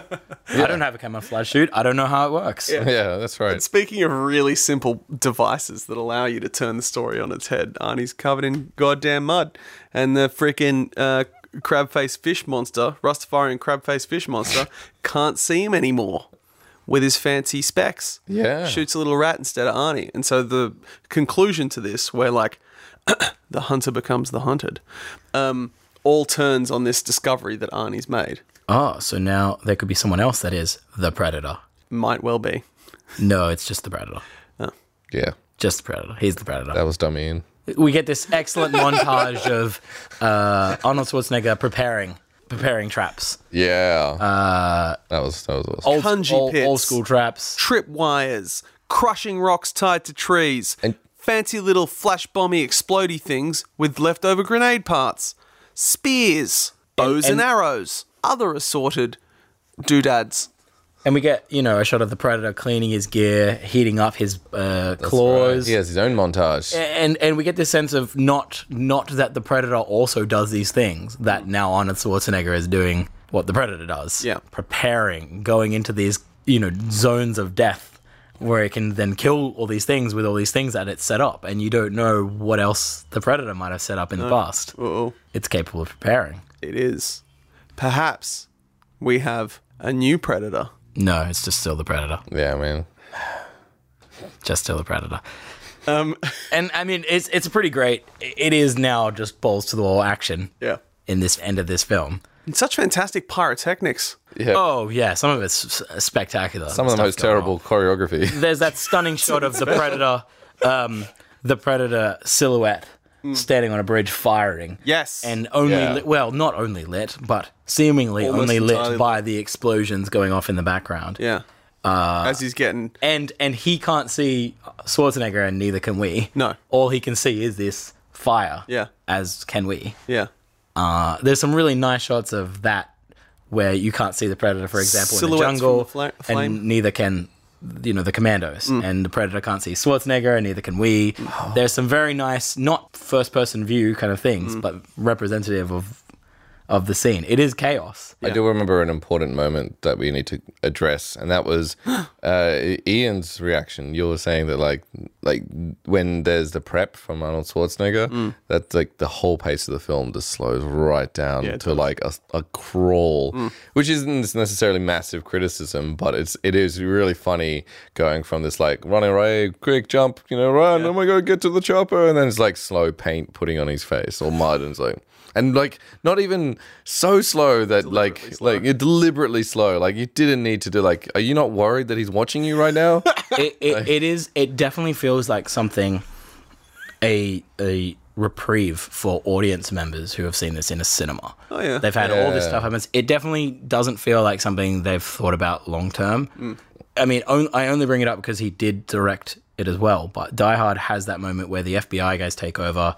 John McClane has his moment with the cop where the cop tells him what he did. He shot a kid. Yep. It is another slow part in that film, in almost the exact same position before the big crescendo of what's to come. Yeah, and it does feel like in a cinema. I mean, I've fallen asleep in the exact same moment watching it at home. Maybe even watching it with you. Yeah, in a cinema it would be very different. You'd be getting your moment of like they're getting ready for the finale now. Yeah. But it does taper off in that part too. That was cool because it's so black and so dark when Ian's watching this picture in the third person at home at like midnight or 1 o'clock in the morning. That's when it's like, okay, I'm falling asleep and I see what you mean. I can't help it. Yeah, that's fine. And I believe that. Like, but it's still fantastic, and it does serve the purpose because the tone has been popping heads like raspberry jam everywhere from all these deaths, and then you have this switch and you slow things down and you get ready for this climactic confrontation between alien and man, and that's also kind of lackluster given the suit. Yeah. Like there's the mano a mano lead up where the Predator finally catches up to Arnold after he's been shed of some of his technological capacities from all these explosions and this guerrilla stuff that Arnie's doing to the Predator. The Predator finally catches up with him and grabs him by the neck and scans him to see what's up with his face because he likes skulls, and realizes that Arnie's got nothing else special going on for him. At which point the Predator demasks to reveal the gorgeous visage beneath, and followed by that line. Yeah, and there's a leading up to that, this great back and forth of underestimating each other based on the tech that they've got. Yep. He underestimates Arnold, thinking there's no way I can't see him. Yeah. And then leaves a trail in which Arnold thinks there's no way he doesn't. There's no way he thinks I can trace this. Yep. And then almost gets caught. And they both go back and they end up ditching all that stuff to come down to just a one-on-one fight. Yep. Revealing the alien's face. Yeah. And he drops his gauntlet. He does. Drops all his weapons. And he's one ugly motherfucker. Yeah, that's a brilliant line that completely contrasts what you just said. And unfortunately, for like the fantastic costume designers we've talked about briefly already, they had a costume ready to go for the original person who was going to play the Predator, and it wasn't quite right, so they brought Stan Winston in to come up with this fantastic design. Stan Winston was working with old boy deep sea diving submarine man James Cameron. at the time, and it might have something to do with the predator face's design, being that it looks like a deep sea creature with these spines and bits. Very on it. crab-like. Very crab-like. But the original predator creature was supposed to be this ninja kind of thing that scuttered about and did all these crazy acrobatics. The one that we ended up with was kind of a giant monolithic 7-foot tall dude, played by the guy who played Harry from Harry and the Hendersons. And as beautiful as the costuming is... Kevin Peter Hall? Close, Kevin something or other. As beautiful as the costuming is, and as detailed as it is, and as imaginative and fun as it is, the guy can't move very fast in it. No, and that's where you see the choreography be so like Lackluster, and constantly cutting back to that vision of his where you can barely see anything. Yep, Kevin Peter Hall. Peter Hall. Which I mean, like, it serves its purpose. It certainly does, but it is very underwhelming. Yeah. But it's fine because the film, I wasn't waiting for this moment. I was more just wanting to know the result. Yeah. Like, I think the outsmarting was more fun than the that's fighting. Where they return. Once the fighting's, I mean, not moot. It's very clear Arnie cannot win this fight one-on-one. Oh, yeah. And he tries to lure the Predator into what we think is the trap he set up, and Predator, knower of traps, identifies it and basically shoots Arnold the smug look of, yeah, nice try. Steps around, and Arnie does this. Not that the Predator sees it. For camera look of, oh no, I'm screwed. Until the Predator is like, gotcha.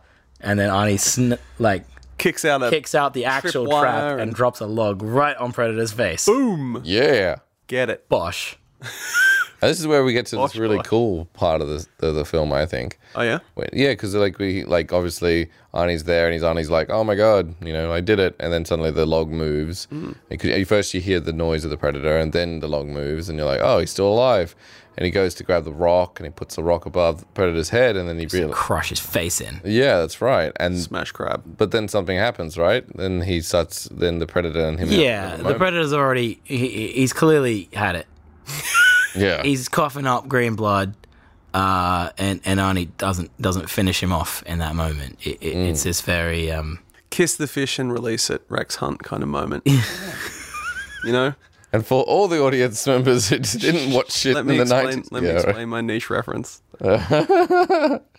See, Rex Hunt. Here we go. Is a fisherman. So the Predator, in a last-stitched maybe attempt to kill Schwarzenegger, to cover up his tracks, who knows, sets off a bomb with his wristwatch. But before he does that, doesn't he also make some noises? Or is this after he sets off the bomb? So I thought Arnie says to him, there's a line that asks, he says, what the fuck are you? And then Predator replies back, what the fuck are you? What the fuck are you? Yeah. Revealing that he's been able to copy and learn, and then sets off this explosive device on his wrist, and then copies Billy's boisterous laugh. Yeah. From after the seizure. As a final F you to Arnie, if I'm going down, I'm going to take you with me while I'm laughing the voice of your dead colleague. Yeah. And I didn't notice that because I was like, oh, that sounds like a human voice. That sounds really bad. I didn't make that connection until you pointed it out, and I was like, "Oh yeah, that joke." And because it was something weirdly unique about that laugh, Billy's laugh.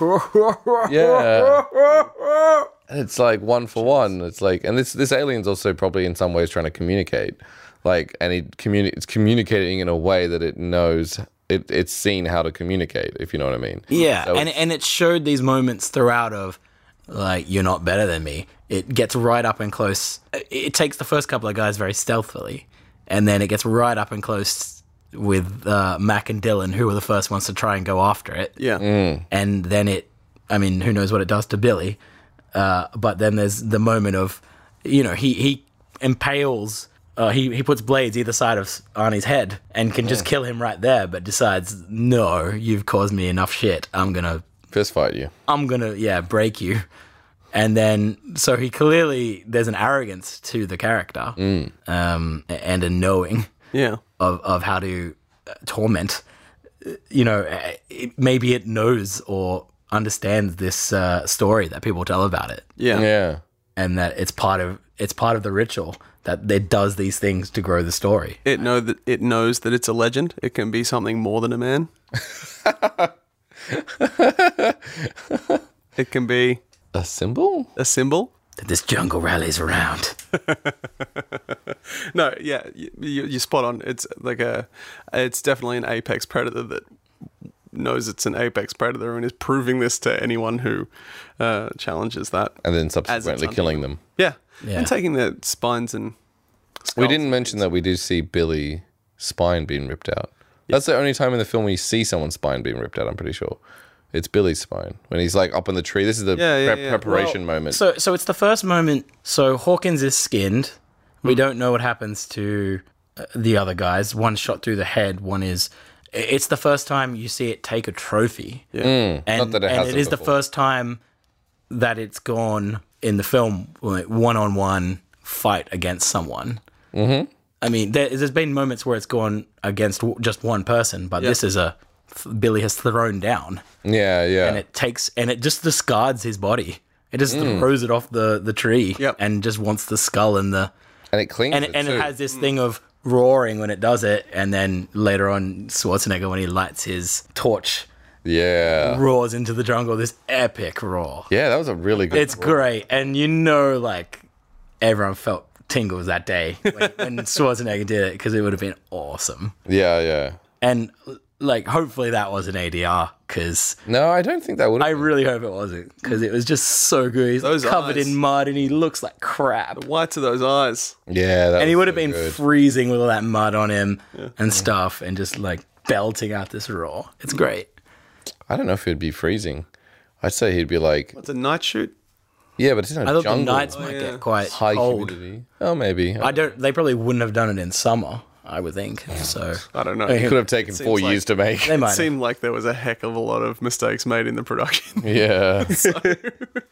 If you like, do you want to talk about things that we particularly love about it? Because now we've come to the end. Yeah, this is it. Like, want to, obviously, he Yeah, wins. he gets to the chopper. He gets Yeah. the chopper. And so did Anna. She got to the chopper. Let's just remind ourselves in a really hilarious kind of way. He's just standing there at smoke, Contemplating. contemplating, cost.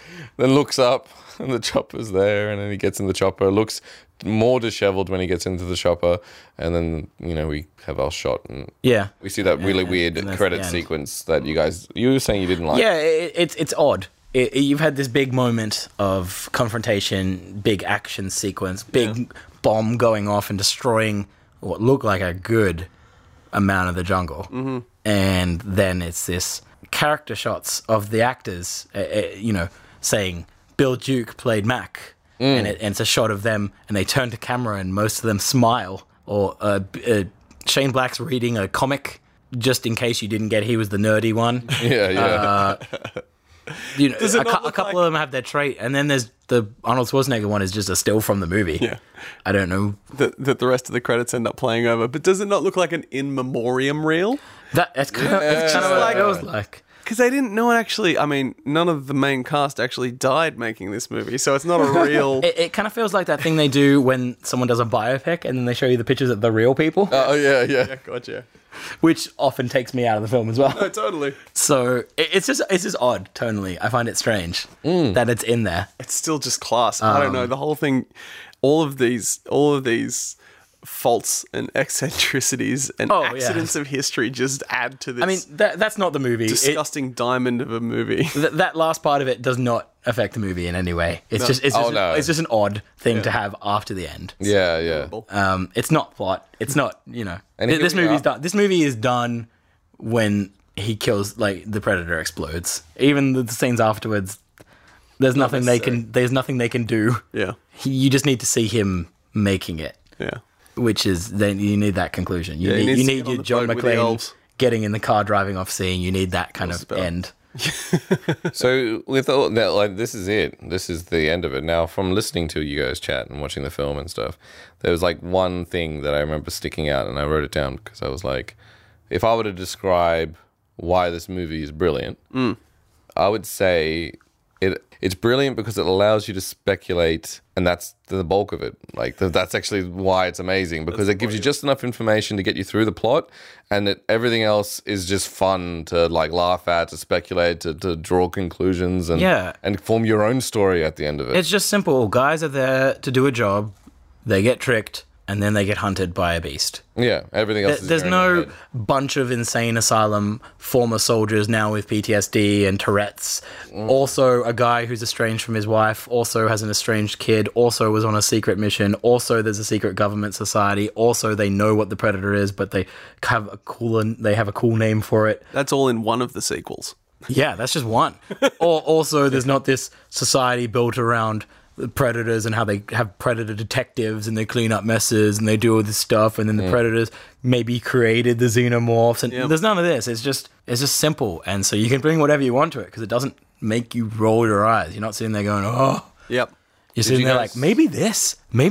Yeah. Did you guys play the Doom remake? They did a remake of the classic Doom game, and that for me reminds me of the only way that the Predator could be done well. Yeah. Is that they would take that film that was there and just have fun with it in a modern day kind of like setting, which I don't think any of the ones like that when we watch them have ever come close to. No, every single one has gone some extra way to explaining the characters that you don't need explanations for, or the creature that you don't want explanations. Why can't we just have another awesome action movie? Or blending stuff together. That has better choreography, has better power moments, you know, like that. Yeah, why can't we just do that? Why does it have to be explained and understood? Yeah, why do we need to have 35 minutes of teen drama when there should be aliens killing predators? Shout out to you, Brother Strauss. Yeah, Brother Strauss. That Alien vs. Predator scene, though, in your Alien vs. Predator movie is wicked. Yeah, that one scene. Good job. Where the alien vs. the Predator. Yep.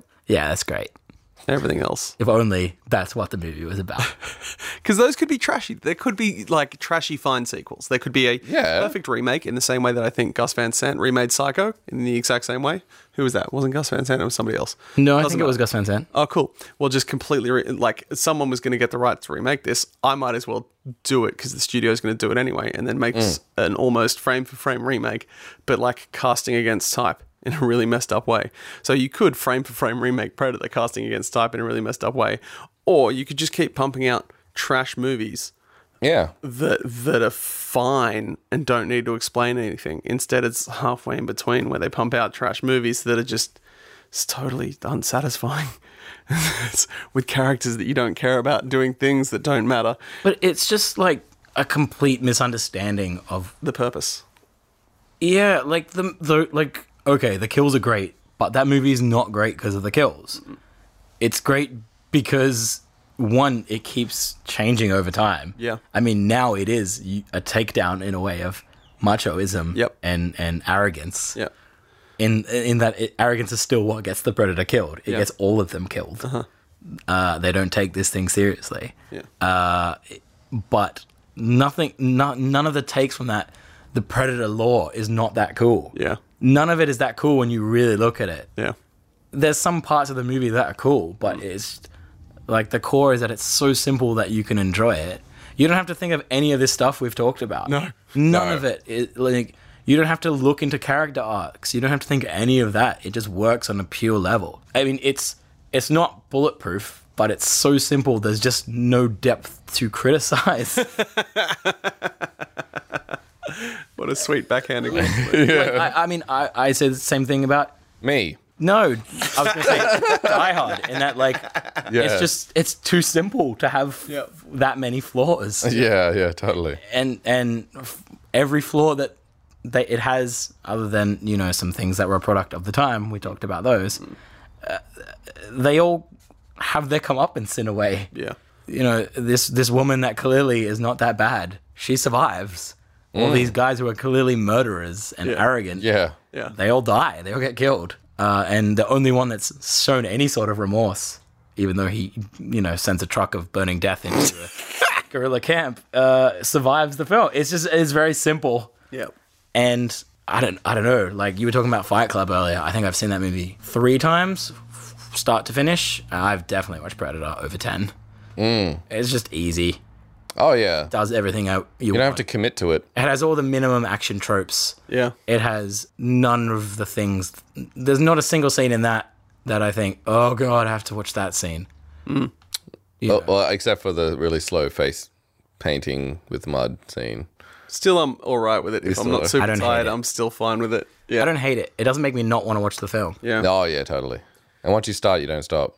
Tell you what, would it have made you not want to watch the film if the Predator was played by Jean-Claude Van Damme? I don't know. I feel like I would have still wanted to watch it. Yeah, I think so. His idea was that he'd get to fight Arnold Schwarzenegger and show off some of his kung fu skills as some kind of ninja dog predator. Oh, so pre-Expendables. Yeah. Yeah, I'm kind of cool with that.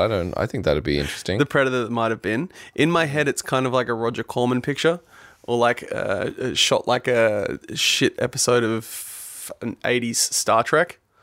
You know, like the new Predator film we watched? Yeah. The Predator. Is that what it's called?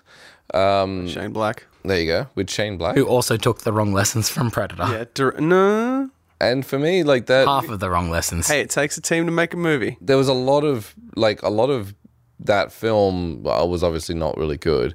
But I think if you I don't mind that version of the Predator if you didn't explain it. None of this hunting for DNA and trying to make the perfect thing. Like, just be like, no, there's a big butch, massive predator that's tougher than all the other ones. Yep.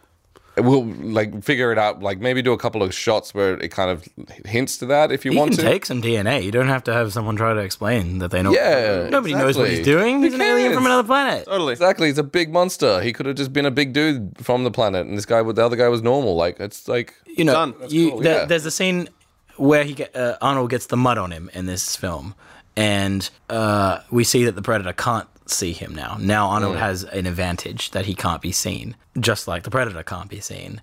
He just says, he couldn't see me. There's no, he's got thermal tech and I'm cold now. Yeah, got it. Yeah, And it's just, he doesn't know why he can't see him. He looked right at him. He didn't see he was there. Yeah. The only thing that's changed is that he's got mud. 1 He can't plus see 1 because of the equals mud. 2. Yeah. It's not, he's got thermal vision, all this stuff. Yeah. You know, yeah, maybe mud doesn't cover thermal vision. Maybe it's not thermal vision. Maybe it's Anti-mud vision. yeah. Exactly. I can see everything except mud. Yeah, that's right. Though I did say it was really funny when the trees and stuff would get in the way because they had no heat signature. It would just be the black lines. And I just thought it'd be really funny if the predator kept walking into branches. Couldn't see it. Yeah. Yeah, but yeah, there's lots of hints of stuff that aren't important. Yeah. And again, that makes it great as well. None of the great stuff about it is important. There's just this solid base of the movie that isn't impacted by any of the stuff we've talked about. Yeah, totally. I don't like that it's got those references to homosexuality and misogyny and sex. and misogyny and that kind of stuff. But it doesn't make it a worse film. It just shows that there are some moments in that film that aren't great. It doesn't have an actual effect on the And film. these characters are a product of their time. Yeah, and they are kind of saying these characters are shit. The whole thing, yeah. You could just delete. I don't think that change was those intentional. lines. Yeah, that's my point. There's you could just literally change those lines around, and the film wouldn't. Yeah, still be that's the amazing. disappointing part about it. Yeah. That you could still have them show those character traits without actually having them say those words. Yeah. Yeah. What was that? A huge thump. I was like, that's what I felt. Predator landed. Ah, we're gonna get killed, guys. Over here. Ian, any final thoughts? Yeah, none. We've gone through. I've still got a laundry list of different things that we could talk about, but in no sensible depth or in no quality. But the Bet final it. thoughts Part are two's that gonna it's the Predator Part 2. Once we watch, I'd highly recommend that people go and see If It Bleeds, We Can Kill It on YouTube. Which is like a 50-minute documentary about them. Yeah, I'm totally. And if you can pick up the appropriate DVD commentary, then you get to hear people involved in the production ragging on the production. Yeah, I think it's artful in its simplicity. For one, for the construction of the film, and for two, I think as a consequence, as Stuart said, as a consequence of some of the simplicity, it can be endlessly picked apart and different lenses can be put on it and we can understand it in different ways. And this is going to be a little bit academic wank, but there's a real good queer reading of the film There's some stuff that goes on in there. I'm not the person to do it, but there's some stuff that goes on in there in the same way that there's some stuff that goes on in Top Gun. Yeah, right. Where you can reread the movie and be like, oh, damn. Yeah. Why is he doing that? Oh, I see. But yeah, it's self-critical. It's fantastic. I don't... just the more you know about how this basket case of a movie came together, the more surprising it is that it worked.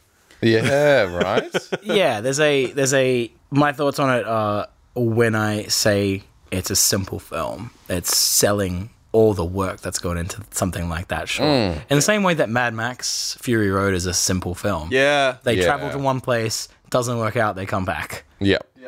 In that, the amount of work to go into that film, and this is where I think a lot of action films go wrong, is that the amount of work that goes into the film doesn't need to be represented in the complexity of making it, doesn't need to be the complexity of the film. I'm looking at you, Tony Jaa, with 3 angles on the one flip. Yeah, we know the flip. We know the flip is impressive. Yeah. You've only got to show it once, and it's something I think John Wick does quite well in that it puts a lot of work into making things look simple.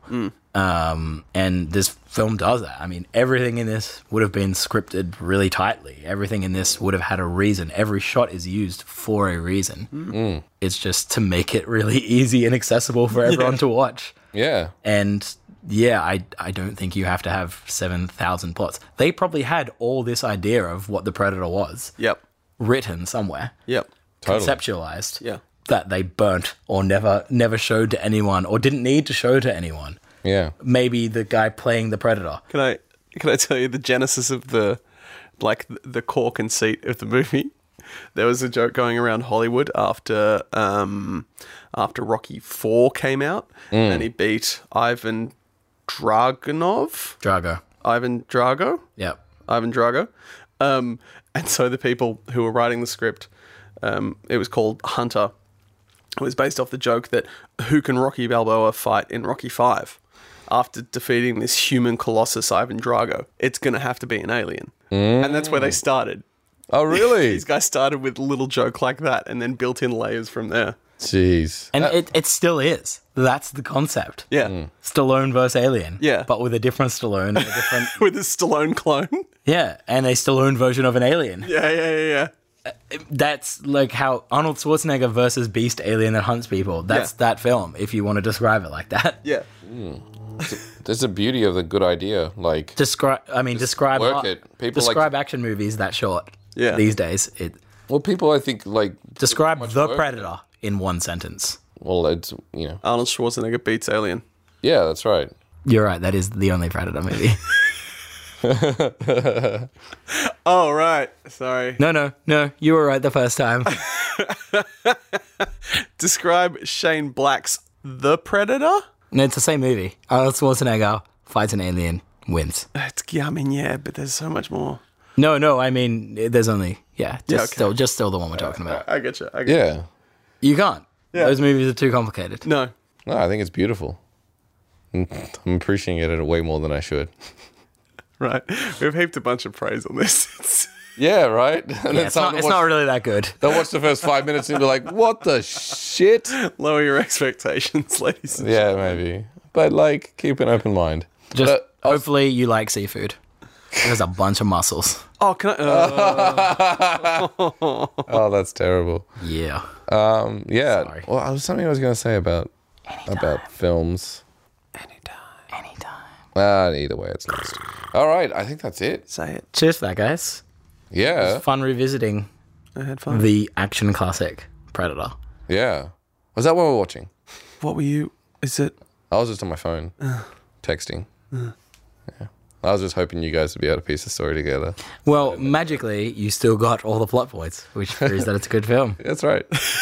Just Googled the sentence. Yeah. I'm much more on board than I thought I'd be. Really? With like No, I love level of Predator. Predator's enthusiasm great. for it? Yeah, Predator. Predator's awesome. I walk away from this saying that Predator is a great film. I still, my statements echoed from before, like from the beginning of the podcast. I think it's great, but it didn't realize how great it was until That's what until makes it it was great. released. They didn't know. Yeah. They went in there, and I still think it's a bunch of... I think they thought it was cool. Oh, I think that was it. I think it was still a bunch of like gym junkies that they, like that had an ego, and they threw them into a jungle. And they were like, "Cool, film them for a while." Like that's kind of like, obviously there's way more to that, but I think there's something that's like ridiculous and fun about that. Yeah, and it's kind of like, it reminds me a little bit of Tropic Thunder, and I imagine they're probably paying out. That is Tropic Thunder. That is exactly what they're paying off. And I think it's kind of hilarious in that way. And maybe that's the only way to do that kind of thing, with that kind of awareness now. Yeah, we just need another like Tommy Wiseau style. Well, that's No, part of we the don't pleasure. need another. There's no self-awareness in the making of Predator. I don't think, like, most of these winks aren't intentional. No, Every that's now right. and then there are ones, but Yeah, and they could have been written in script. they were writing, like, it was a film for a simple audience. The film was written for the lowest common denominator. I think Mad Max is the closest that it can come to, like, because like that movie is littered with interesting information and metaphor and context, but none of it's told to you. It's just kind of shown. It's there for you. And it would have been written on pages of script notes, and then like played out as this like, oh, just like cool action, cool stunts. There's no. The year is 1980. There is a conflict in South America that must be stopped. The CIA send their best men. Yeah. Predator 2 actually has an opening crawl like that. Predator 2 has an opening. The heat of the LA riots. Yeah. Oh Exactly. my god. Anyway, Things are getting bad, but they'll get worse. Predator 2, starring Danny Glover, you do that voice who's really. too old for this shit. Bill Paxton. His game is well and truly over. Well, thank you very much for potting, You're welcome, Piat. and you're welcome for improving your voice now. You should always speak to me like that from here on in. Will do. Roger that. Yeah, thanks, man. Thanks for watching. Watching? Oh, the movie. Right. All right, bye. Over here. So that's the podcast for today. Stay tuned, as there will be a new episode released every single Thursday. And to keep up to date, don't forget to subscribe using Podbean or wherever you get your podcasts. On this episode, I want to give a shout out to Stu and Iain for coming onto the show and being freaking amazing. And I hope they come back again. This podcast was produced and edited by me, Piotr Wasilewski, and the music was sourced from the Filmstro website. Till next week, thanks for listening.